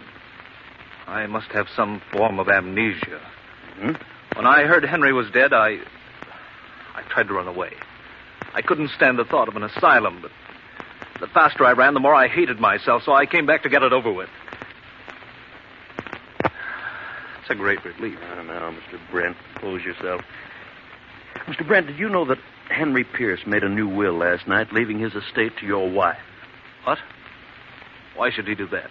Well, perhaps he was worried about you. Of course. Why shouldn't he be? He knew I was acting strangely. Take a look at this will. Is that Henry's signature? Certainly. You're sure it isn't your writing? It is not. I couldn't copy his signature if I tried. It's just a bunch of scrawls. Mm-hmm. Oh, Mr. Brent, take this pad and write on it, I must kill Henry. Please, isn't that being a bit brutal? Go ahead, write it. There you are. Good. Now write the date. They weren't dated. Well, write it anyway. Write the date in numerals. Don't name the month. There it is. Thank you. Now you write the same, Mrs. Brent. There. Thanks. Now you, Dr. Fenwick. There you are. Mm-hmm. Well, the notes you got were certainly in your own handwriting, Mr. Brent. I told you that. Why waste so much time? I came back to get it over with. I'm tired. There, you need some sleep, old man. You'll feel better after you had a nap. I can't sleep. I haven't slept for days. You should have. You've been taking that medicine I gave you. I didn't get it. I didn't want to sleep. I just wanted to get away. Here's the prescription, still in my pocket. Prescription? May I see it, please? Thank you. What is this medicine, Doctor? It's intended to induce sleep, but he's so stubborn he wouldn't take it. If he had, this wouldn't have happened. Oh. Inspector, take a look at this note written just now by Mr. Brent. I must kill Henry. And the date. 5/14/42. May the 14th, 1942. Now, Mrs. Brent's note. I must kill Henry. 5/14/42. The same. Mm-hmm. And now Dr. Fenwick's. I must kill Henry. 14/5/42. And now read the date on the will. 14/5/42. What does that mean? There aren't 14 months. And now look at the date on this prescription. 14/5/42. Well, I'll be darned. What does it mean? It means that Dr. Fenwick was educated in Europe, where they indicate the day of the month first, then the month. The 14th day of the 5th month. What? Well, you're crazy. Are you accusing me of this? It means that the doctor, not Henry, wrote this will, and if he wrote the will, he must have killed Henry Pierce. And if he killed Henry, he must have had a motive. And I've guessed that motive. You're out of your mind. What motive would I have? You also wrote those notes and left them for Ambrose to find. You're an expert at handwriting, Dr. Fenwick. You figured that Ambrose would be declared insane, and Henry's as well as Ambrose's property would go to Doris with you as executor in complete control. I don't believe it. Ridiculous. And this is what I hate to say at this moment, but I think it's true. Dr. Fenwick, tell him about you and Mrs. Brent. That's a lie. Tell him, Doctor. That's what's back of the whole thing. You're stuck. You might as well tell him. All right. All right, I wrote the will. I wrote the notes. I am in love with Doris. I have been for years. She was in love with me. Doris. I'm sorry, Andrew. But she had nothing to do with Henry's death. Not a thing. I came here that night disguised as Ambrose. Henry didn't hear my voice. I only whispered. He thought it was you. That's all. Sorry, Doris. Stop it! Good Lord. Well, the doctor is dead. The doctor's dead, yes. But that's not all, not quite. There's something troubling the inspector, and you, Ambrose, and you too, Doris. How was it that Mr. Carnes first got wise to the doctor? How did the doctor slip up? How did he show his hand? I know. And so does District Attorney Carnes. Go ahead, Mr. Carnes. Tell us. Well, the doctor said he had gone to the cabin to tell Ambrose of Henry's death. He arrived at the cabin at 9 a.m. I didn't discover the body till 10 a.m. and gave strict orders that it was not to be announced until we'd inspected everything thoroughly. Therefore, the only way the doctor could have known about the murder was to have been present when it happened. So you see, the doctor didn't go to the cabin to inform Ambrose. He went there to meet Doris. And when he was surprised by Ambrose, he used the death of Henry as an excuse for his coming.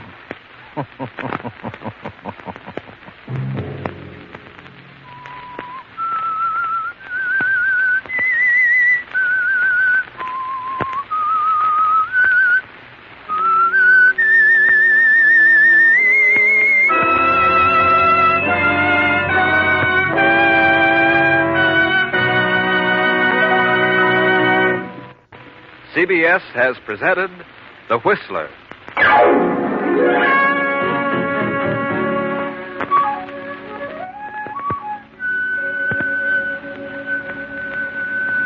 Original music for this production was composed and conducted by Wilbur Hatch. Tonight's Whistler story was written and directed by J. Donald Wilson and originated from Columbia Square in Hollywood. Next week, same time, I, the Whistler, will return to tell you the incredible story of the Draft of Death. Good night. This is the Columbia Broadcasting System.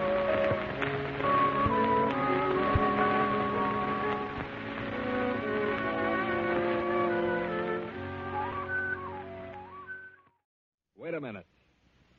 Have you heard the weird tales of the Whistler?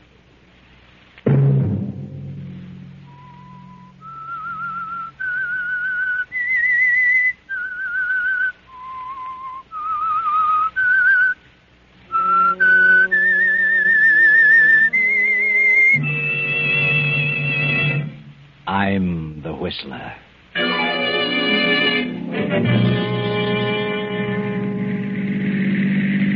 Here's the sanitarium, Harvey.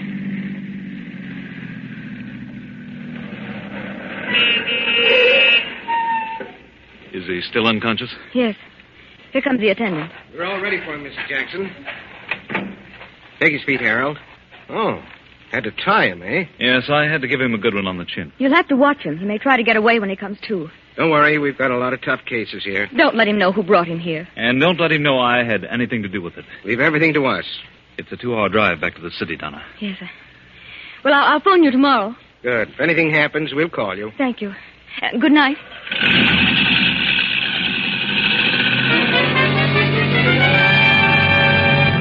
Saturday night, and again CBS presents The Whistler.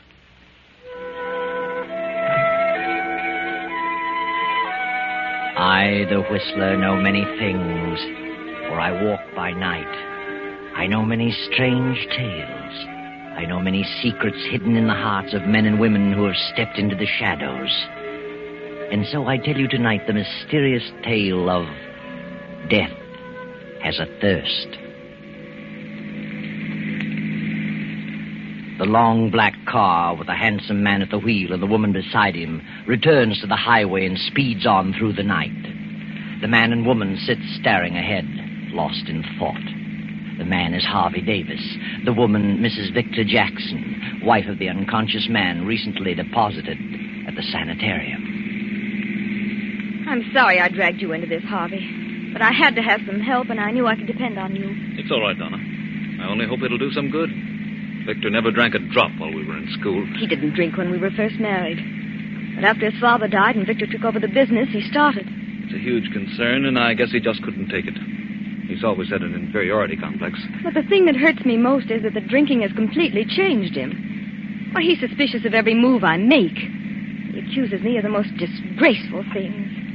Accuses me of lying to him about everything and of being in love with other men. Oh, countless things. Other men? What men? Any man I speak to. Even you, Harvey. Me? Well, after all, if he's going to be suspicious of any man, it would logically be me. Why? You've brought most of your troubles to me. He knows that. I'm as good a victim as any. He knows I'm terribly fond of you. Are you, Harvey? From the first day I met you, I said, here's a woman, a strong woman. Maybe she'll develop some backbone in my willy-nilly friend, Victor. That's very nicely put, Harvey. Let's hope this sanitarium does him some good. If it doesn't, I don't know what I'll do. Don't worry, Donna. Just remember, I'll do anything for you. Thank you, Harvey.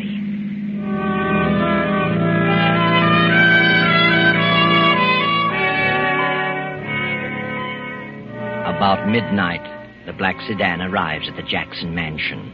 The butler greets Harvey and Donna at the door. Evening, Mrs. Jackson. Evening, Mr. Davis. Evening. Dr. Saunders is in the library, ma'am. What? He's waiting for you. Dr. Saunders at this hour? What on earth does he want? You'd better see him, Donna. Maybe he knows. Well, how could he? Come with me, Harvey. Of course. Oh, good evening, Dr. Saunders. Good evening, Donna. Evening, Harvey. Hello, Doctor. This is quite a surprise. I can imagine. Harvey and I, we've just been for a little drive. I felt I needed some air. All right, so? Did you come to see Victor? Victor isn't here. Really? But I know where he is. You do? He's in a cheap dive of a rooming house downtown. What? But that's impossible. That's where he always goes. Well, you're wrong this time, Doctor. I took him by force to a sanitarium tonight. Harvey helped me. Maybe they can do something for him. You told the sanitarium that I was his physician, didn't you? Yes. Well, they called me an hour ago. He's escaped. What? Oh. They said he came to and broke away from them. I know where he usually goes, and I can find him. If you want me to find him. Well, what are you inferring, Doctor? Donna, I know what you've been through with Victor. I know what a trial it's been. I've tried and you've tried. We've all tried everything we could do to make him stop. Not many women would have put up with what you have. We've dragged him through before. We probably can do it again. I just thought, well, maybe you'd had enough. You do know where he is? Yes, I'm pretty sure I know. Well, then find him. I'm determined to cure him if I have to take him to a desert island. That's an idea. A long ocean trip might be the answer. Should have to hog time. I could do that, too. Very well, I'll have a talk with him. I'll phone you in the morning. Good night. Good night, Doctor. Oh, Harvey. No. You've done your best, Donna. Oh, but I feel so hopeless. I don't know what to do. Try the desert island. Why not? Harvey, it might work, mightn't it? You can help. Your yacht. Dr. Saunders may be right. Oh, at least it's worth a try. I wonder. Please, Harvey, it may be the answer. I can't get away just now, but if you're determined, you're welcome to the yacht. Oh, please, I'd feel better if you came along. All right, Donna. I'll go. I'll arrange it. But he won't want to come. We'll take him aboard by force. Shanghai? Well, all right. Just let me know when you find him, and I'll arrange everything.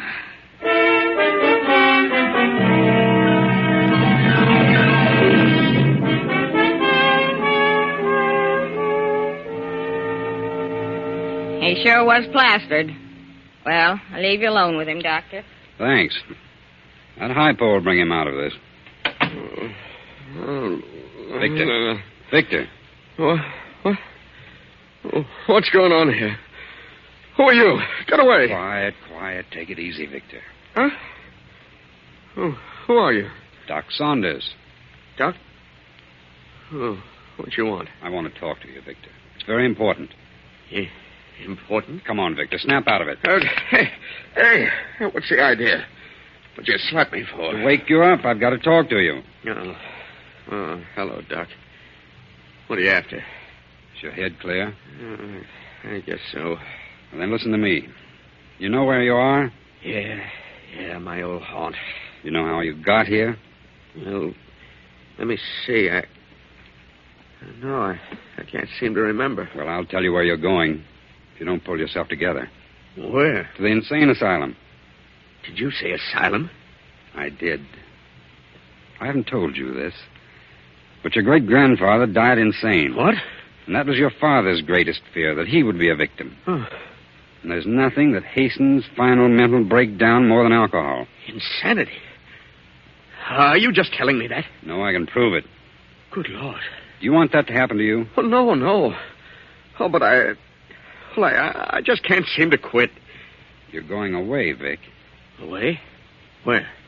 I'm sending you on a long voyage with no liquor. Oh, no. No, you're not. No, now, I'll get hold of myself. You said that before. I can take it or leave it alone if I want to. But you haven't so far. You've gone from bad to worse. Now you're going where you can't get it. But, Doc, I can't. I'd die. I couldn't stand it. You'll stand it and like it. If I have to kill you. No, I won't be pushed around by anyone. I know who's back of this, Donna. She wants to get rid of me. Asylum, yeah. Yeah, that'd suit her fine. She'd like that. So she can cavort around with Harvey and all the others. Shut up, Vic. You're all planning to get rid of me. You don't like me. You're taking a trip. Get rid of me and you all share in the estate. Well, you'll see how much good it'll do. Oh. But you are taking a trip, Victor.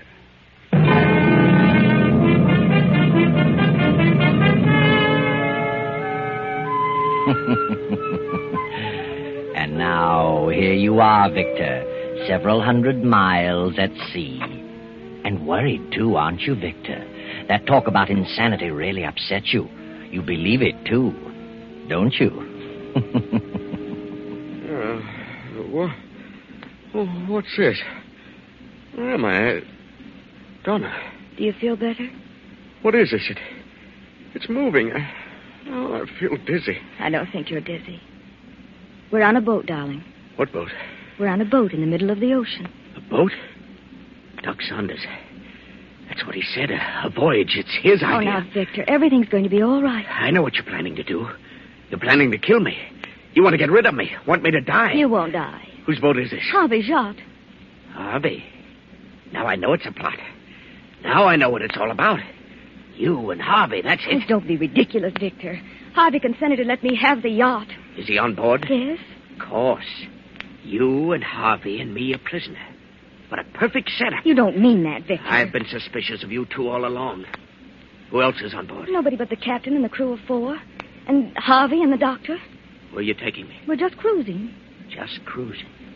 Till you find the right spot. Right spot for what? To dump me overboard. No one will ever know, will they? And you'll say I jumped over. I was washed over the side. Oh, Victor, what has happened to you? You're like a stranger to me. I just don't know you. It doesn't seem possible that you're the man I married. My darling, what's happened to you? Don't you know? If I only did. Why, I'm crazy. Insane. Surely you knew that. My great-grandfather was insane, and my grandfather, and undoubtedly my father, so why not me? You're talking nonsense. No. Hasn't Doc Saunders told you what he knows? No. Oh, come now. You three are closer than that. Stop talking such nonsense. I won't listen. I'm getting out of this cabin. I can't stand to be cooped up like this. No, please stay here for a while, Victor. Please. Here, I brought you some milk. Please drink it. Milk? Ah. Got a funny color to it. And it smells strange. What's in it? Arsenic? It's just plain milk, Victor. Now drink it. Do you like milk, Donna? Yes, I love milk. Then drink it yourself. Victor! Oh, all over my dress. You're trying to poison me, that's it. Now get out of here. Get out. Oh, Victor, please, darling. Get out!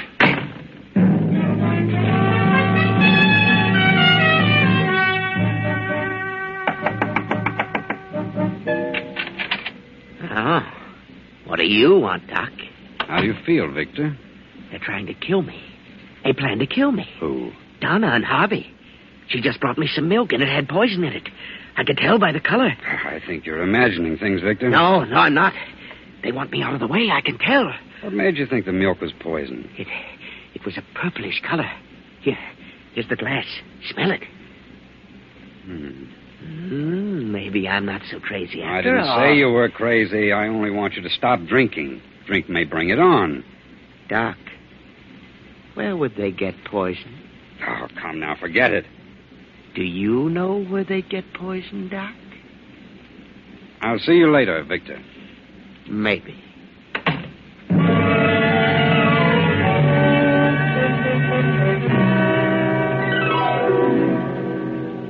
Did you send for me, Doctor? Yes. Did you take some milk to Victor? Yes, I did. What'd you put in it? Why should I put anything in it? Victor thinks you did. You should know me better than that, Doctor. You did put something in it. Oh, yes, I did. Some of that red liquid to make him quiet. Oh, yes, of course, that's what it was. And he threw it all over me. Oh, I'm thoroughly disgusted, Doctor. I can't go on with him this way. He isn't drinking, but there's something wrong. I decided to give it up as a bad job. I'm going to get a divorce. Divorce? I'm afraid it's too late for that, Donna. Too late? Why, what do you mean? Well, there's something I haven't told you. I've been hoping it wouldn't be necessary. But after today, I've given up all hope. Why can't I get a divorce? You can't get a divorce from an insane person. Insane? Good heavens. There's been a secret in Victor's family for several generations. Not even Victor knew it. It touched his father ever so lightly, but Victor has all the symptoms. And the liquor has hastened the crack out. I couldn't be certain as long as he was drinking. But today, I realized the truth. Why, I'm bewildered. I've never been so shocked in my life. I wish you hadn't told me. I'm sorry, Donna. I wanted you to be on your guard. He has some strange hallucination about you and Harvey. He thinks you're planning to do away with him. Do away with him? Oh, but that's ridiculous. I've never had such a thought. Never. Oh, but now I am frightened. Doctor, what about Alice? Your daughter's only 8 years old. There are no symptoms, and it may miss her entirely. But think what this will mean. If this gets out about Victor, why, it may ruin her whole life. I understand that. That must never happen. It must remain a secret. That'll be difficult. It's going to be hard to handle when that craving returns. Yes, he will. I'll think of something. I'll find a way. Doctor, come quickly. It's Harvey Davis. What's wrong, Captain? Found him in his bunk with a cord around his neck. Good heavens. Quiet, Donna. Come along.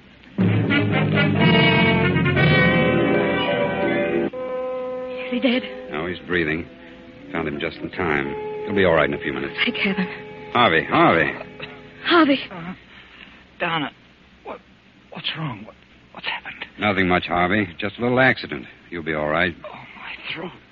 What's going on? You don't remember? No, I was just taking a little nap. I feel as though I'd been choked. Better tell him, Donna. Come along, Captain. Any liquor aboard, Captain? Yes, Doctor. Several bottles in the locker in my cabin. Let's have a look. I keep it locked because, hey, it's been jimmied. Well, what do you know? It's all gone. I expected that. I'll skin those men alive. Don't blame the men, Captain. What do you mean? What the devil is that? We've hit something. Come on. Captain! What is it, man? What's wrong with you? The boilers blew up. We must have hit a reef. All three of the men of the crew were down there. We've got to abandon. I'm hurt bad, Captain. He's dead. See to the lifeboat. Round up the others. I'll go below. Yes, Captain. Murphy! John! Murphy! Are you there? Good Lord, what a mess. I can't imagine.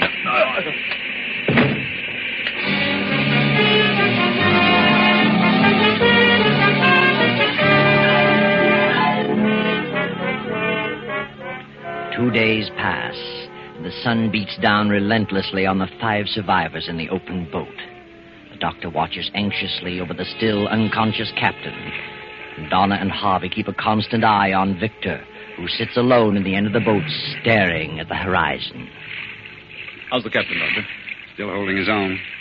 Must have had a bad fall down that companionway. I don't think he fell. Good thing you went down after him. Running low on water. I hope we sight some land today. How much water have you left in your canteen, Donna? Half full. Hey, look over there. What's that? Why, it's a ship. No, it's land. An island. Grab an oar, Victor. Come on, Doc.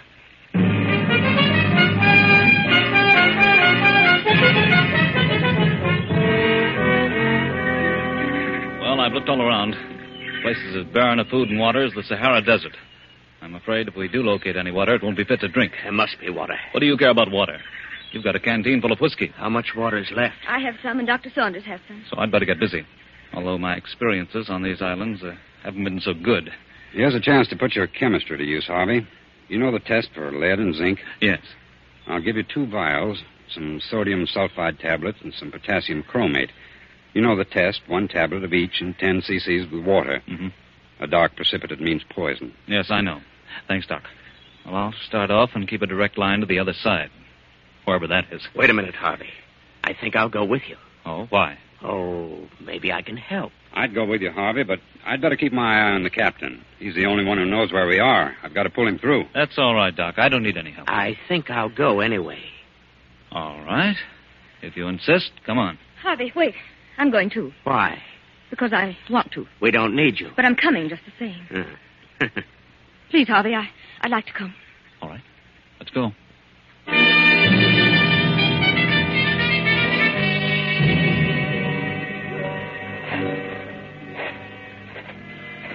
It's certainly hot. How do you feel, Donna? All right. How far have we come? Oh, 10 miles, I should say. This is a pretty big island at that. And nothing but desert. Are you sure those last 2 water holes were poisoned? Certainly. Look good to me. I'm getting mighty thirsty. Better quit drinking that whiskey. It'll only make you thirstier. Harvey, can I have a little water? I'm sorry, Donna, but you'll have to suffer it as long as you can. Please wait. You suppose we'll ever get out of here? I don't know. Oh, it's all my fault. What a shame to get you into such a mess. Please forgive me, Harvey. There's nothing to forgive, Donna. I'd do it again 100 times over. For you. Would you, Harvey? Yes.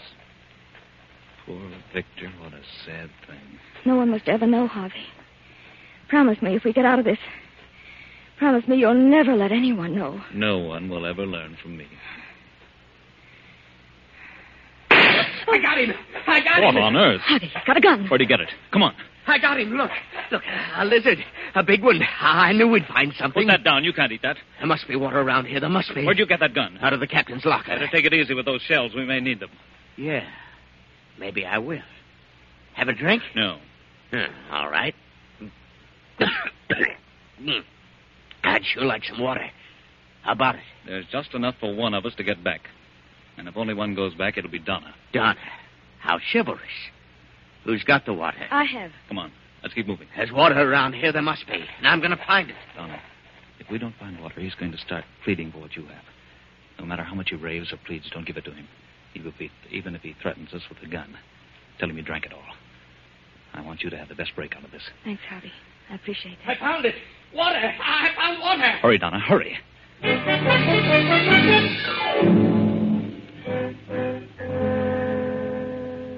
Well, what about it? What's the test show? Just like all the rest. It's full of lead and zinc and heaven knows what else. Poison, huh? Worse yet. How about some of that water? What water? In Donna's canteen. There isn't any more. Who drank it? I did. You both did. You left none for me. You've got your whiskey. I can't drink whiskey all the time. You've done pretty well on it for several years. I've got to have some water. Harvey warned you. Harvey. Is that all you think about, Harvey? You should have married Harvey. Perhaps you're right about that. You sure that water's poison? I'm not drinking it, and I'm thirsty, too. Maybe you're just waiting. For what? I don't know. But I can imagine a few things. We'd better stop here for the night. Are you very tired, Donna? Awfully. Better try and get some sleep. Where are you going, Victor? Just going to look around. May find something. I'm hungry. I'm going to build a fire with this brush. Don't get too far away. I'll be around. Don't worry. Keep a close watch on your canteen, Donna. I have an idea what he's up to. I'll try not to sleep, but I'm dead tired. I'll do my best, Harvey. If he goes to sleep, I'll try to get that gun away from him. Good night, Donna. Good night, Harvey.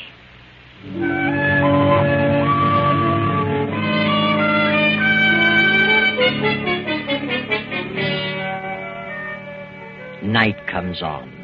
The fire burns low, and only a red glow remains. Donna, in spite of herself, drops off into a sound sleep. Victor stirs from his place 20 feet away, looks about him, and crawls silently toward the sleeping Donna.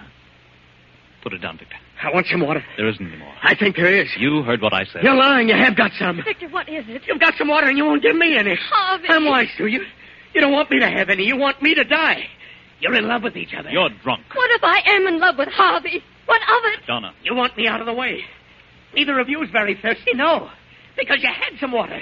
And you got it out of that pool. You're lying to me. It's good water. You're crazy. You sneaked it out of there while I was asleep. You tried to make me think it was poison. I ought to shoot you both. All right, Victor, if you're so positive. Go on down and drink out of the pool. Oh, that gives me an idea. I'll just find out if that water's poisoned. Go drink some of it, Harvey. Certainly not. I'll give you 30 seconds. It's poison, Victor. Go ahead, drink, or I'll shoot. No, don't do it, Harvey. And supposing you drink some, Donna? Very well, I will. Victor, it'll kill her. Donna, wait. I'll drink it. You're a fool, Victor. But come along. This is going to be very interesting. Not as much as you think. Get off of me! I'll kill you! Oh. Maybe that'll hold you, Harvey. Oh, Harvey. I'm all right, Donna. It just hit my shoulder. I hope you're satisfied now that it is poison, Victor. Maybe. But you two are getting water for someplace. All right. Hand over that canteen, Donna. Please, Victor. That's for Donna. I'll take care of it for all of us. And if either of you make a move toward me, I'll shoot both of you. Good night. And sleep tight, both of you.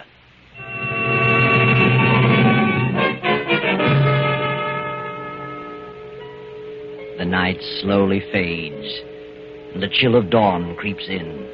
Then as the sun comes over the horizon, Harvey stirs fretfully, opens his eyes, and looks for Donna. She sits beyond the dead embers of the campfire, her hands folded before her, staring blankly into space. Harvey raises up with a start and moves quickly to her side. Victor is sprawled on his back, the hilt of a hunting knife protruding from his breast. Donna. Good. What's happened to Victor? He's dead, Harvey. Dead? That knife. Why, it's yours, Donna. Yes, it's mine. Now no one will ever know. Will they, Harvey? No. I had to. Harvey, hello there. It's Dr. Saunders. Here we are. Well, thank heavens we found you. Sighted a ship, built a signal fire. They're waiting for us. Well, what's this? Well, Victor must have gone crazy in the night and stabbed himself. Well, let me see. He's dead, Harvey. How'd this happen? I told you he must have stabbed himself. No, he didn't. I stabbed him. It's my knife. I got to thinking and I did it. I crept over and I stabbed him. Oh, I see. When did you do this, Donna? It was not more than an hour ago. I couldn't help it, Doctor. I couldn't help it. Please, Donna, please. There's nothing to fear. I didn't want anybody to know. Because of Alice. They won't know, Donna. You didn't kill him. What? He's been dead for at least 3 hours. Oh, what do you mean? Look at his eyes. Look at his lips and his tongue. The swelling of his stomach. Did you test the pool, Harvey? Yes. Every pool we've come to has been heavy in mineral content. I warned him, but he thought we were lying to him. Last night he pulled a gun and took Donna's canteen. There wasn't much in it, but it was all we had. He's been drinking whiskey, so a little water wouldn't satisfy him. So he drank from the pool. Poor Victor. I guess it's just as well. Don't worry, Donna. No one will ever know. Will they, Doctor? There's nothing to tell. Except Victor Jackson poisoned himself in a fit of extreme thirst. No, Donna. No one will ever know. You did your best. You tried hard to make things work out. But somehow fate seemed to take things right out of your hands. But you know better, don't you, Harvey? You know what happened. Tell us, Harvey. Tell us. After Victor took the canteen from Donna and drank the few swallows in it, He fell off to sleep. Then I took the canteen and filled it from the poison pool. I knew he'd wake up with a greater thirst, and he did. But I'm not sorry. He's better off. And I found I do love Donna. And I'll take care of her for the rest of her days. There you are. From drama to tragedy. And from tragedy to a beautiful love story wherein they will live happily ever after. I know.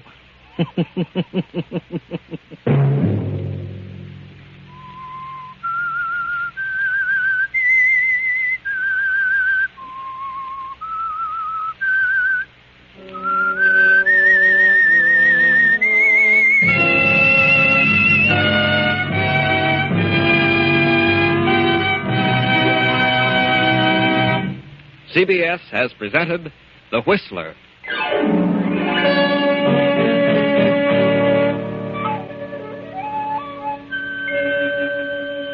Original music for this production was composed and conducted by Wilbur Hatch. The Whistler stories are written and directed by J. Donald Wilson and originate from Columbia Square in Hollywood. Next week, same time, I, the Whistler, will return to tell you the incredible tale of the Secret Seven. Good night. This is the Columbia Broadcasting System.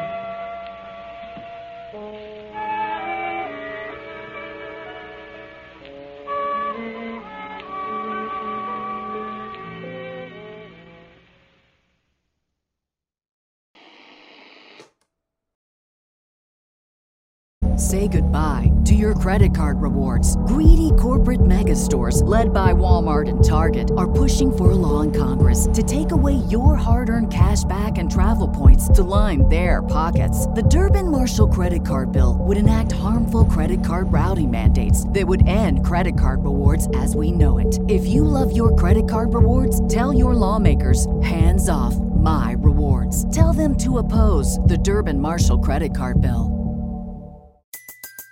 Everybody in your crew identifies as either Big Mac Burger, McNuggets, or McCrispy Sandwich. But you're the Filet-O-Fish Sandwich all day. That crispy fish, that savory tartar sauce, that melty cheese, that pillowy bun. Yeah, you get it. Every time. And if you love the Filet-O-Fish, right now you can catch two of the classics you love for just $6. Limited time only. Price and participation may vary. Cannot be combined with any other offer. Single item at regular price. Ba-da-ba-ba-ba.